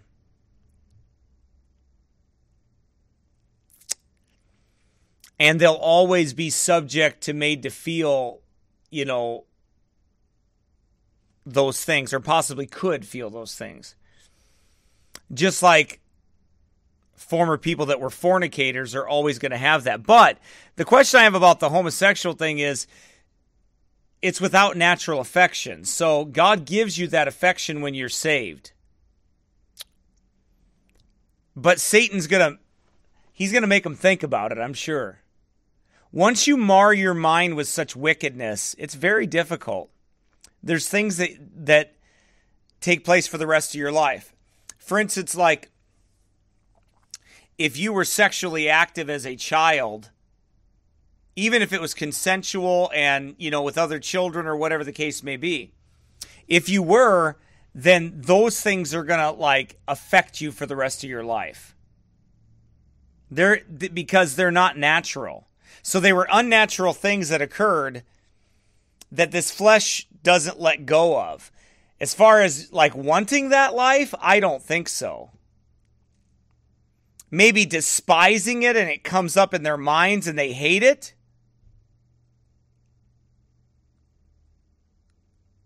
You see what I mean?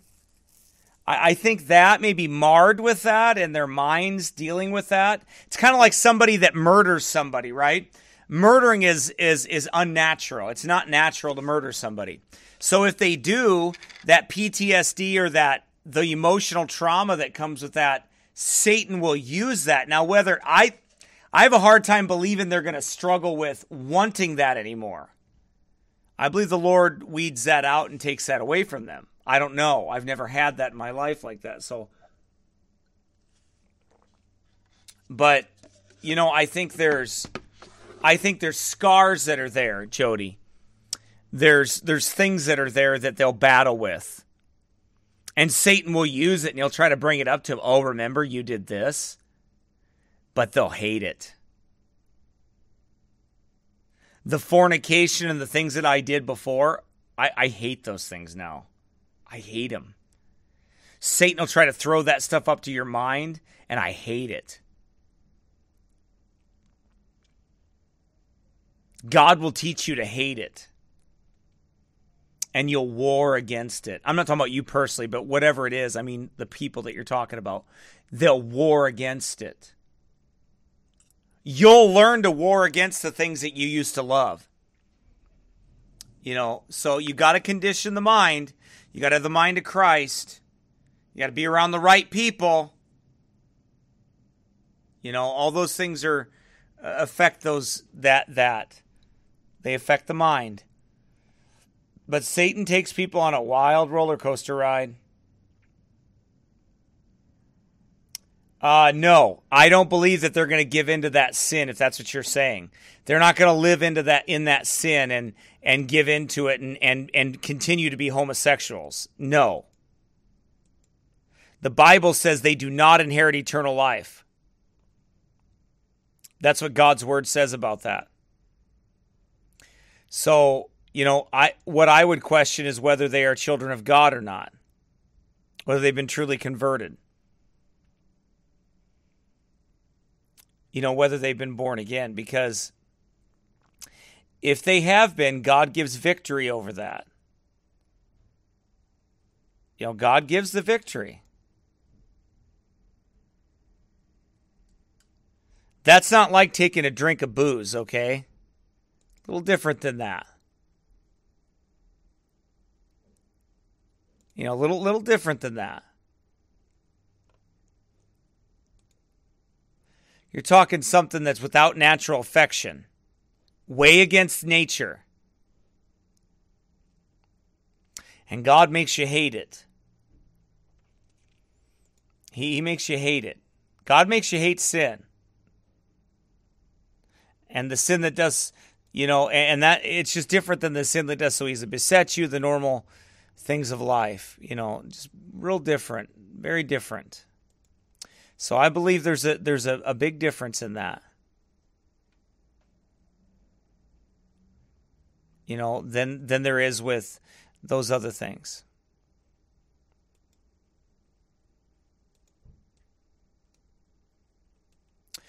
We have such apostasy going on. In our world, we have such, it's just so bad.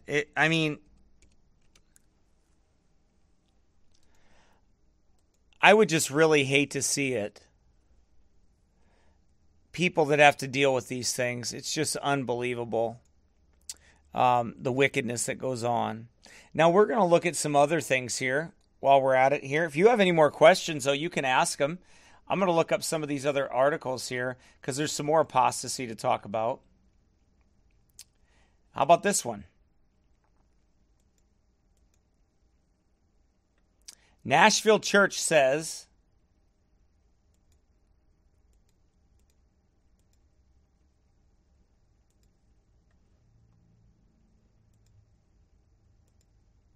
man, doesn't want to let me in. Nashville Church says the Bible is not the Word of God. A progressive Nashville church has drawn the ire of the internet after sharing a message on social media declaring the Bible isn't the Word of God, inerrant, or infallible. Grace Point Church, led by Pastor Josh Scott, as progressive Christians, we're open to the tensions and inconsistencies in the Bible. We know that it can't live up to impossible modern standards. We strive to more clearly articulate what Scripture is and isn't. Wow.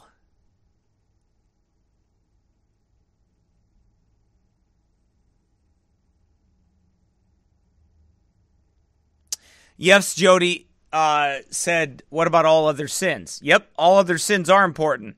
But when you look at it, God has a class of sins where God hates fornication, He hates homosexuality, He hates those things. And He has judgment on sexual sins.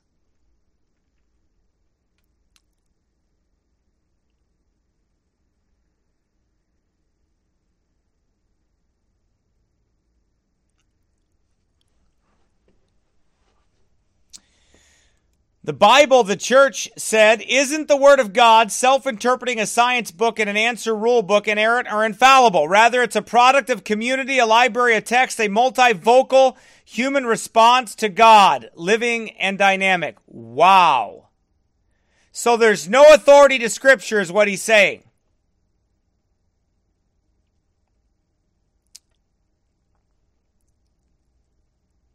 See what I mean? Do you understand why we do this? Why I cover these apostasies and all this stuff?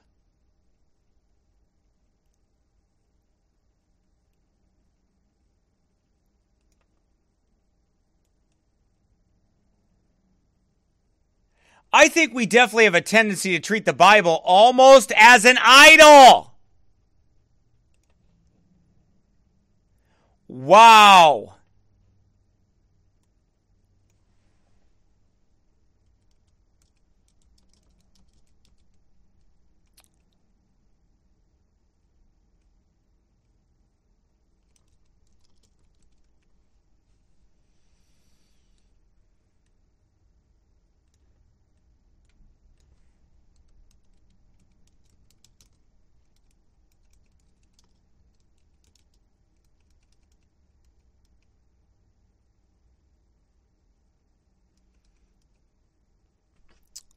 See if I can find the verse I'm looking for.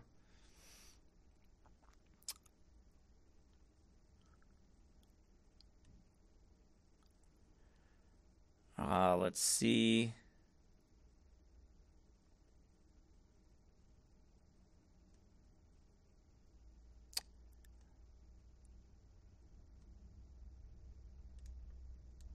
I'm having a hard time finding that verse. Let me see here.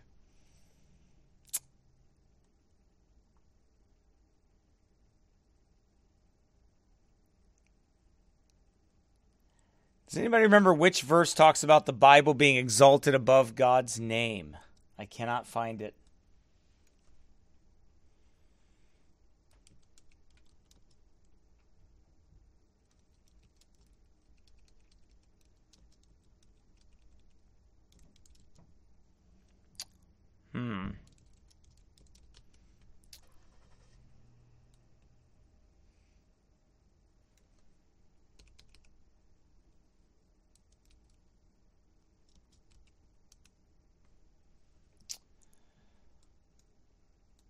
Let's see. Give me a second.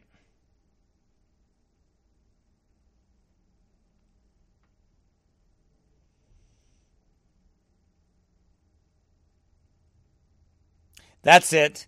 I will worship toward thy holy temple and praise thy name. Psalm 138:2. Thank you, Brother Alexander. Thank you. Alex. Brother Alex, thank you. Alex! Alex! Alex!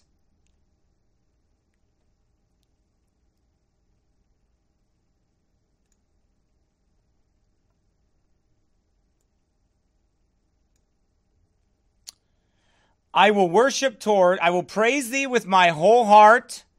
Before the gods will I sing praise unto thee. I will worship toward thy holy temple and praise thy name for thy loving kindness and for thy truth.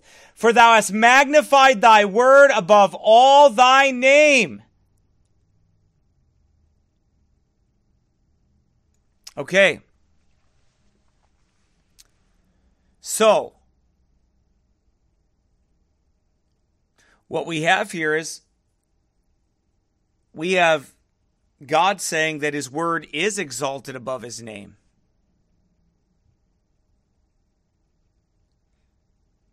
So they accuse us, oh, you worship a book. You can't separate Jesus from the word. He is the word. In the beginning was the word, and the word was with God, and the word was God.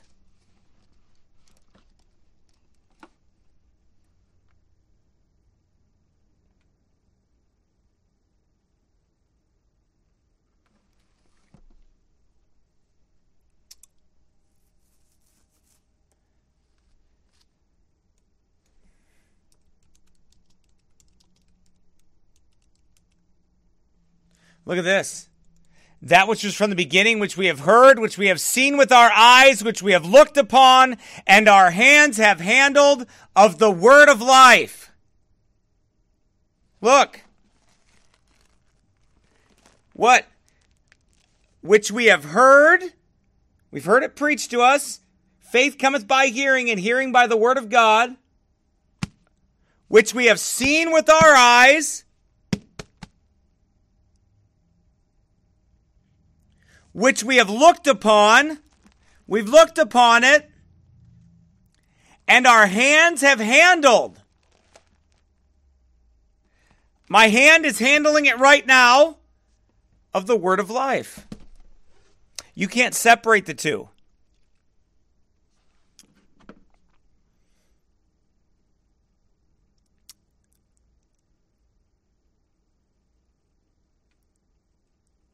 You can't. You and I can't separate our Christ from this book because Christ is the Word.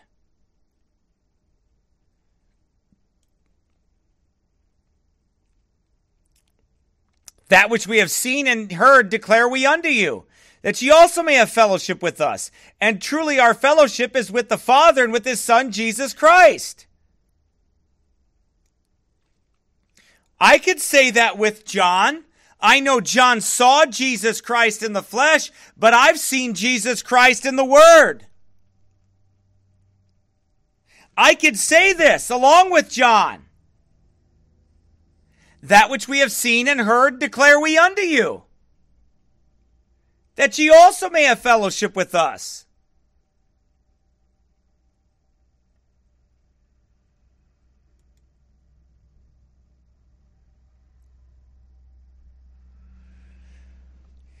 If there are any sort of conversations that are off limits in the Christian tradition, then it probably just means we are afraid of them. We're probably afraid to engage them because we're afraid of being labeled heretics. We're afraid of people saying hateful things. No, I'm not afraid of you saying hateful things to me, you little fruit. I'm not afraid of you doing that. Because I am a man, and I know you're going to do that. What we don't appreciate is your devilish forked tongue.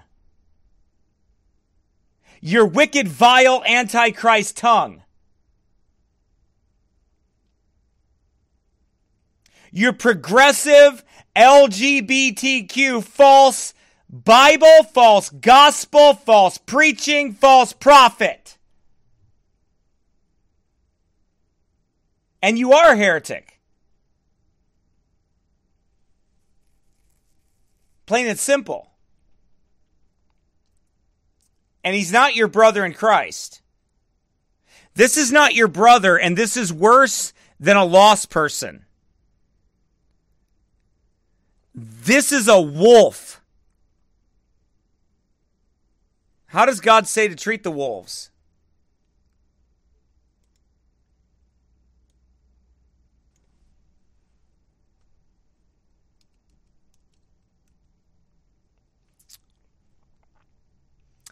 Beware of false prophets which come to you in sheep's clothing, but inwardly are ravening wolves. You shall know them by their fruits.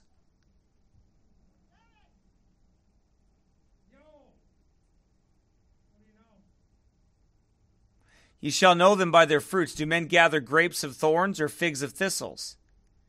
Even so, every good tree bringeth forth good fruit, but a corrupt tree bringeth forth evil fruit. A good tree cannot bring forth evil fruit, neither can a corrupt tree bring forth good fruit. Every tree that bringeth forth not forth good fruit is hewn down and cast into the fire. Wherefore by their fruits ye shall know them. Not everyone that saith unto me, Lord, Lord, shall enter the kingdom of heaven, but he that doeth the will of my Father which is in heaven. What does God say there? He says, my children do my will. You want assurance of your faith? You want to grow in the Lord? Do you want to be stronger in your faith? Then believe what Jesus said, because Jesus just said. There's a lot of people that say, Lord, Lord. But it's my children that follow my word. They doeth the will of my Father which is in heaven. Above all their doubts, above all their fears, above all their trials, above all their tribulations, they obey me. Many will say to me in that day, Lord, Lord, have we not prophesied in thy name, and in thy name have cast out devils, in thy name done many wonderful works? And then will I profess unto them, I never knew you. Depart from me, ye that work iniquity.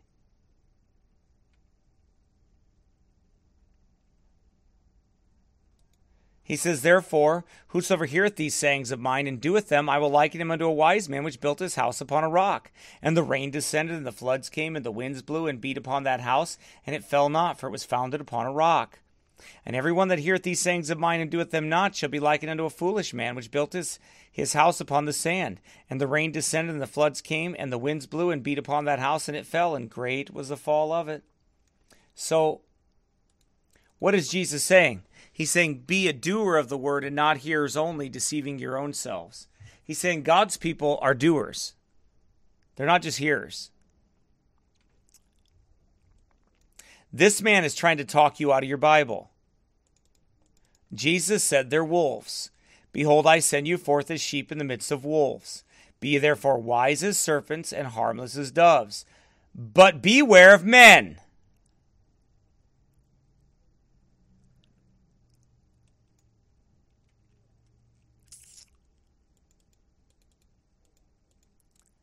Paul warned the same thing. For I know this, that after my departing shall grievous wolves enter in among you. Look, I've had them here in this church. By the grace of God, I took the shepherd's rod out and I swatted them, and they're gone. Because I'm not a hireling. I'm a shepherd.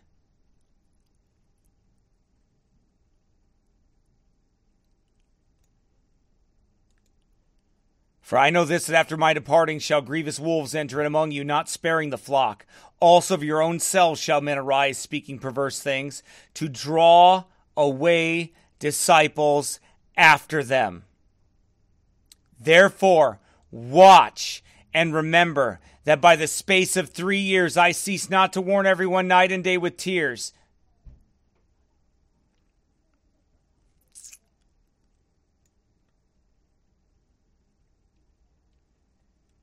They're wolves, right?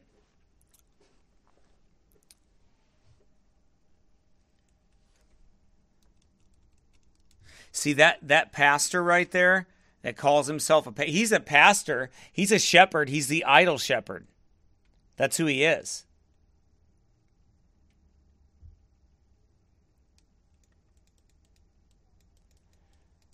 John chapter 10.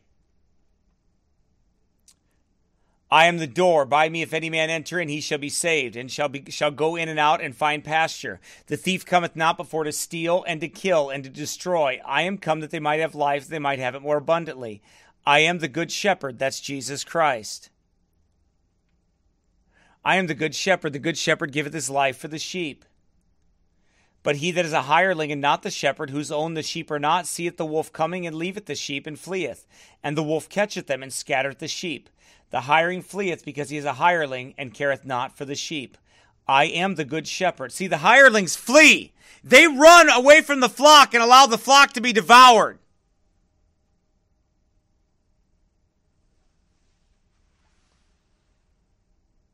Jesus said, I am the good shepherd, and I know my sheep, and have known of mine. As the Father knoweth me, even so know I the Father, and lay down my life for the sheep. And other sheep I have which are not of this fold, them also I must bring.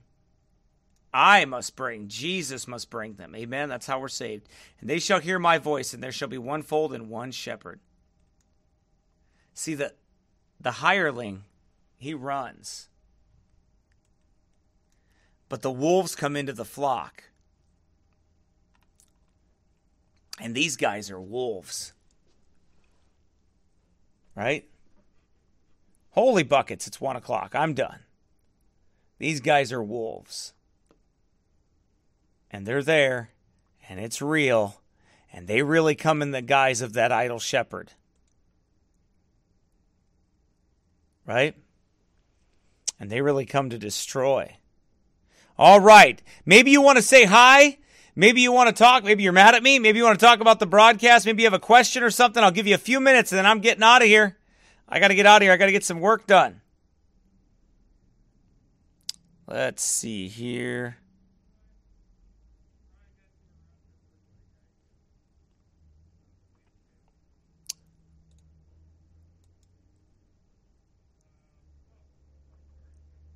See what kind of music I want to play here now. I know a good one. I know what I want to play.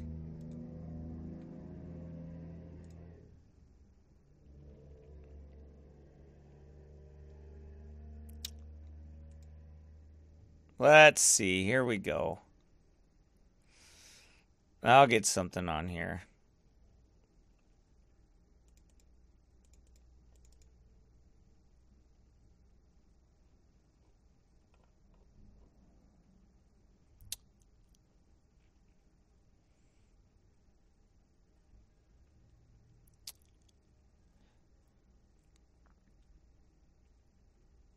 Let's see.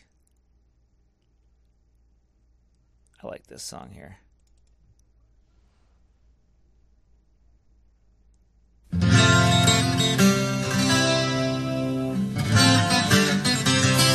Anywhere forward in the King's highway, to the prize before us, nearer every day. Learning more of Jesus and His holy will, never turning backward, never standing still. Anywhere forward, forward is the word, and do not the captain's orders heard. Lead us, Heavenly Father, lead us on, we pray. anywhere if forward in the King's highway.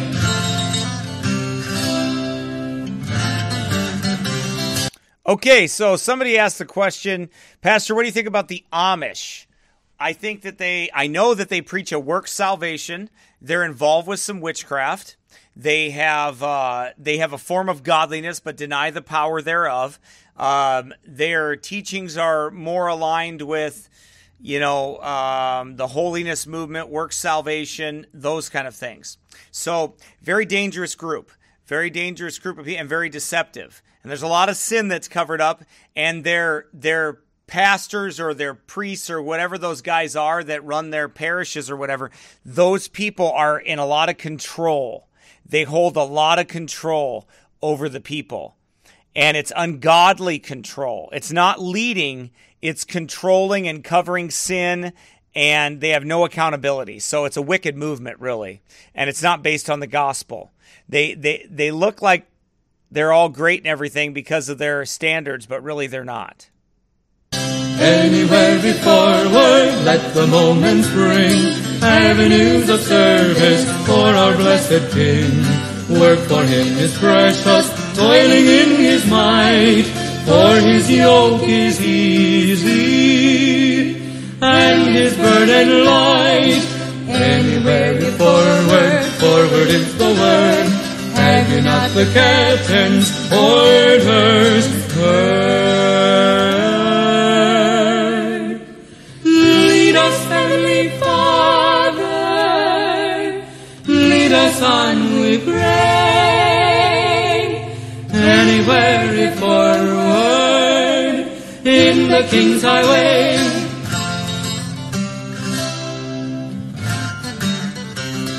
Anywhere we forward, step by step we'll go, where his word and spirit shall the pathway show. Forward in his service, in the life of rest, spreading wide his kingdom, useful, glad, and blessed. Anywhere we forward is the word. Have you not the captain's orders heard? Lead us, Heavenly Father, lead us on, we pray. Anywhere forward in the King's highway. Anywhere forward in the King's highway. Amen. Anywhere, if forward, right? Forward is the word. Always progressing forward in the faith, always moving on, right? Never standing still when it comes to the work of the Lord. In that case, we are moving, always moving and forward for the Lord. And that's important. God wants us to be doing that. God wants us to be productive in our Christian life. We can't get stuck in the past. With those things, we've got to keep pressing on.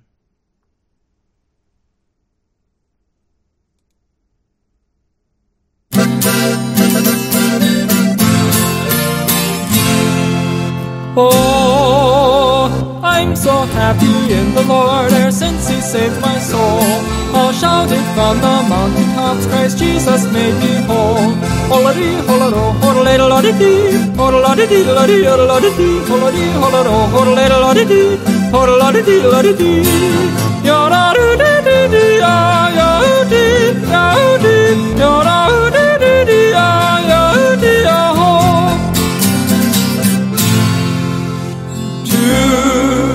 Tell the world of Jesus' love, through all this world we roam, rejoicing, singing praises always till He takes us home.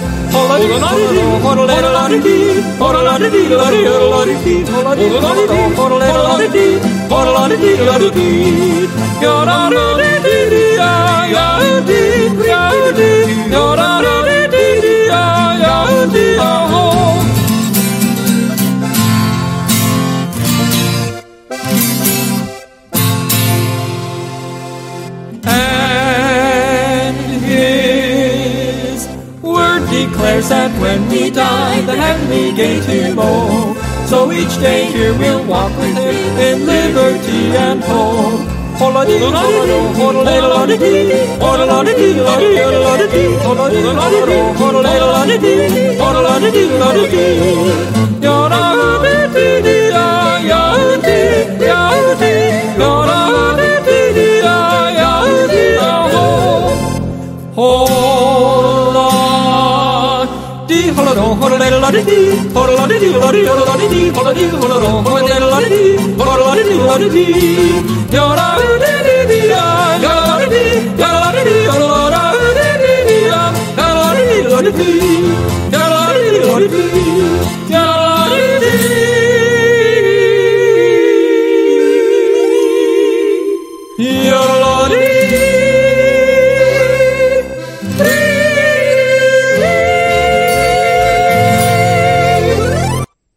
I think Carl can get that high. I really do. Okay, Danielle asks a question. My niece believes that the Bible is written by men and not by God. What can I say to her? Well, you can take her through the scriptures and show her what the Bible says, that holy men of God spake as they were moved by the Holy Ghost, and show how God brought the word about, and that the Bible has stood the test of time, and many of those other things. I would encourage you to go to David Cloud's website and look up some of those things on his database about the Word of God, and kind of strengthen yourself around that. But you can take the Bible and you can show them. You know, and you can show her what that God's Word claims to be from God. And you can show her by the way the Word of God was written that men don't record their own mistakes, and show the authenticity of the scriptures in those ways, that it's very true and it's never been proven wrong. So there's a lot of things. That's a big question to ask, but it's something that you could look into, and you could busy yourself up with studying that out. I would encourage you. David Cloud wrote a book about the how we got our Bible and something of that nature, and some of those articles are on there, and how he talks about 1600, over the course of 1600 years, and men that came together, and the same message, and how all those authors came together in that sense, and gathered the books, and all of those things. So I would look at that and start there. But there's definitely some wonderful resources on the King James Bible that you can get from David Cloud, and you can get those answers that you would like from there, and that would be a good way to get started, I would say.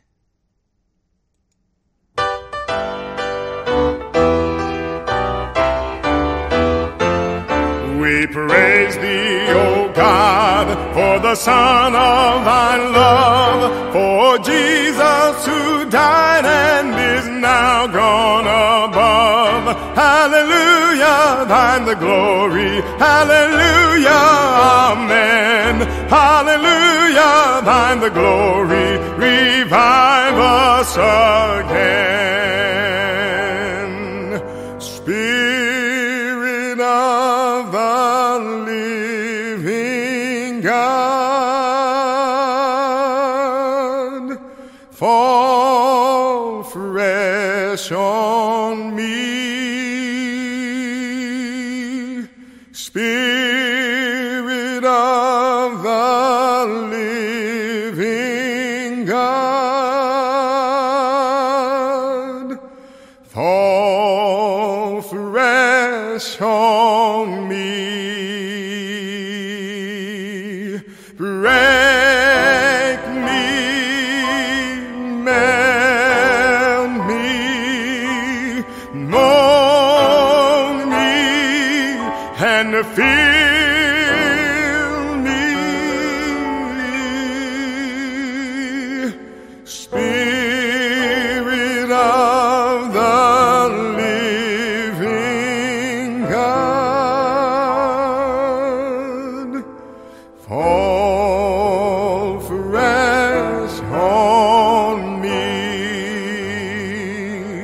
We praise thee, O God, for thy spirit of light, who has shown us our Savior and...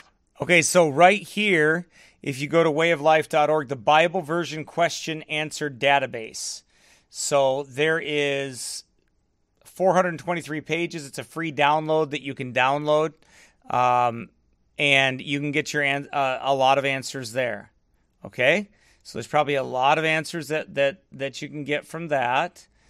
Let's see, the Bible through the centuries, Rome and the Bible, or the Bible through the centuries. That'll give you some information there too. So you gotta study, you gotta look into it, okay? And you got to do some work. I can't give you all the answers like that. You'll have to get into it. And here, the Bible's proof. This is the one right here. This one, the Bible's proof. All right. The Bible's unique construction, the character. This is the one that you need, Danielle, right here. That'll answer that. I would encourage you to download those others for a database so you can study yourself. But here is the answer. And by the way, don't be shy about sending Brother Cloud an offering to be a blessing to him.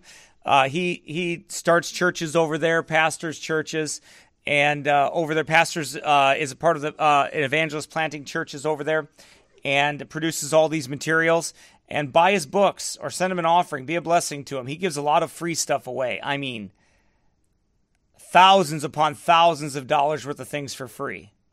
So, I would definitely consider, being a blessing, but I would definitely buy his materials, okay? He gives a lot away for free, but some of the things you can pay for, okay? So, wouldn't be a bad idea to do that, all right, to be a blessing to somebody like that. All right, amen. Now, if you want to support our ministry, which many of you have, and I am very grateful for that, if you go here to our sermon audio page, you click on the Give button here. You can click on PayPal, and you can send it to salvationpreacher@gmail.com, or you could send it to pastorcooley@icloud.com. We do also do Pop Money, which I just found out about. So there is that if you want to donate through that. Or you can mail us a check, if you'd like, down here. Okay? You can mail us something down there. Somebody asked me about that Zelle thing, and I think my bank might do that, but I just don't know yet. I haven't looked into it at all. But anyway, thank you for all that have given and been a blessing to us and our family. And thank you for praying for us. Continue to pray for my wife and the baby as they all heal up and as she heals up, and she's got some therapy and some other things that she'll have to do.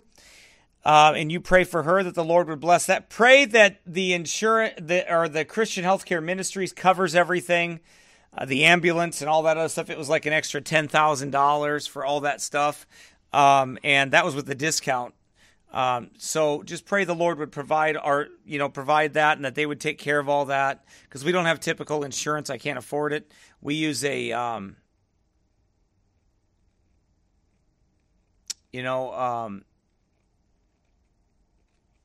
we use a different, we use that Christian Healthcare Ministries. By the way, if you ever sign up for Christian Healthcare Ministries, if you're looking for an alternative to insurance, put my name down, because if you're there for like 3 months on Christian Healthcare Ministries instead of your like normal insurance, then they give me a free month. And that's a way to be a blessing to somebody else. That's a way to be a blessing to me also. All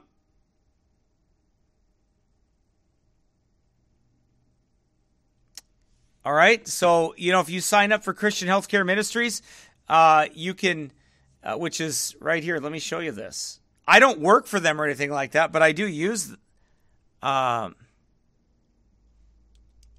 think it's chm.com. Let me see. Well, let me see.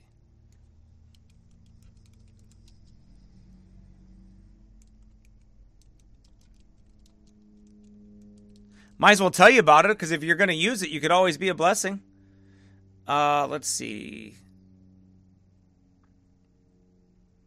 Here it is.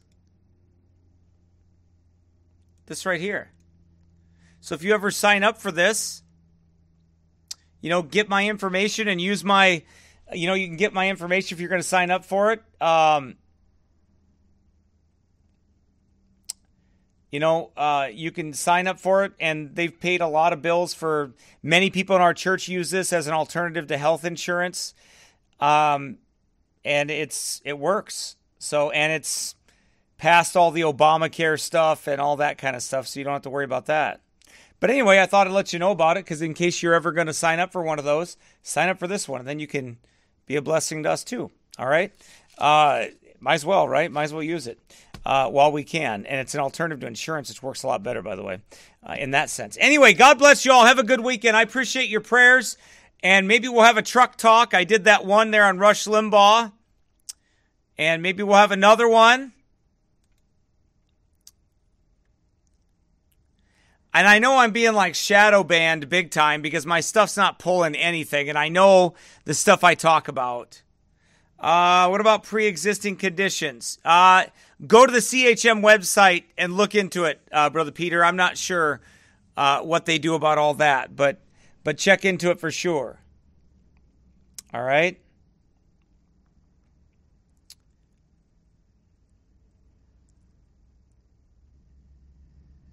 I know, I don't get notified. It's just, or nobody gets notified about it. It's just ridiculous. But anyway, nothing we can do about it. But just keep on plugging away at it and see what the Lord does. If I get kicked off, always remember, if I get kicked off, always remember that you can find me on Sermon Audio. I'll be broadcasting live there, same times that I do on YouTube. So, are you against COVID vaccines? Yeah, I would say I am. I'm against COVID vaccines because I don't trust them. I don't trust them. I'm not telling you what to do, but I don't trust them at all.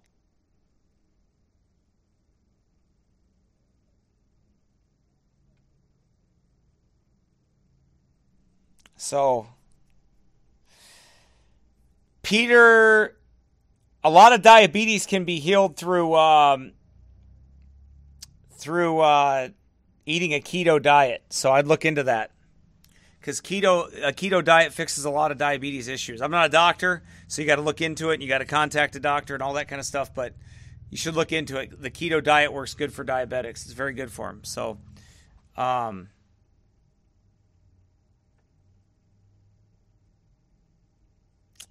possibly it might help you. Oh, pancreatitis too. Pancreatitis, yeah, that's a dangerous one too, because then it involves all that. Do you have a gallbladder? Or did you get that taken out?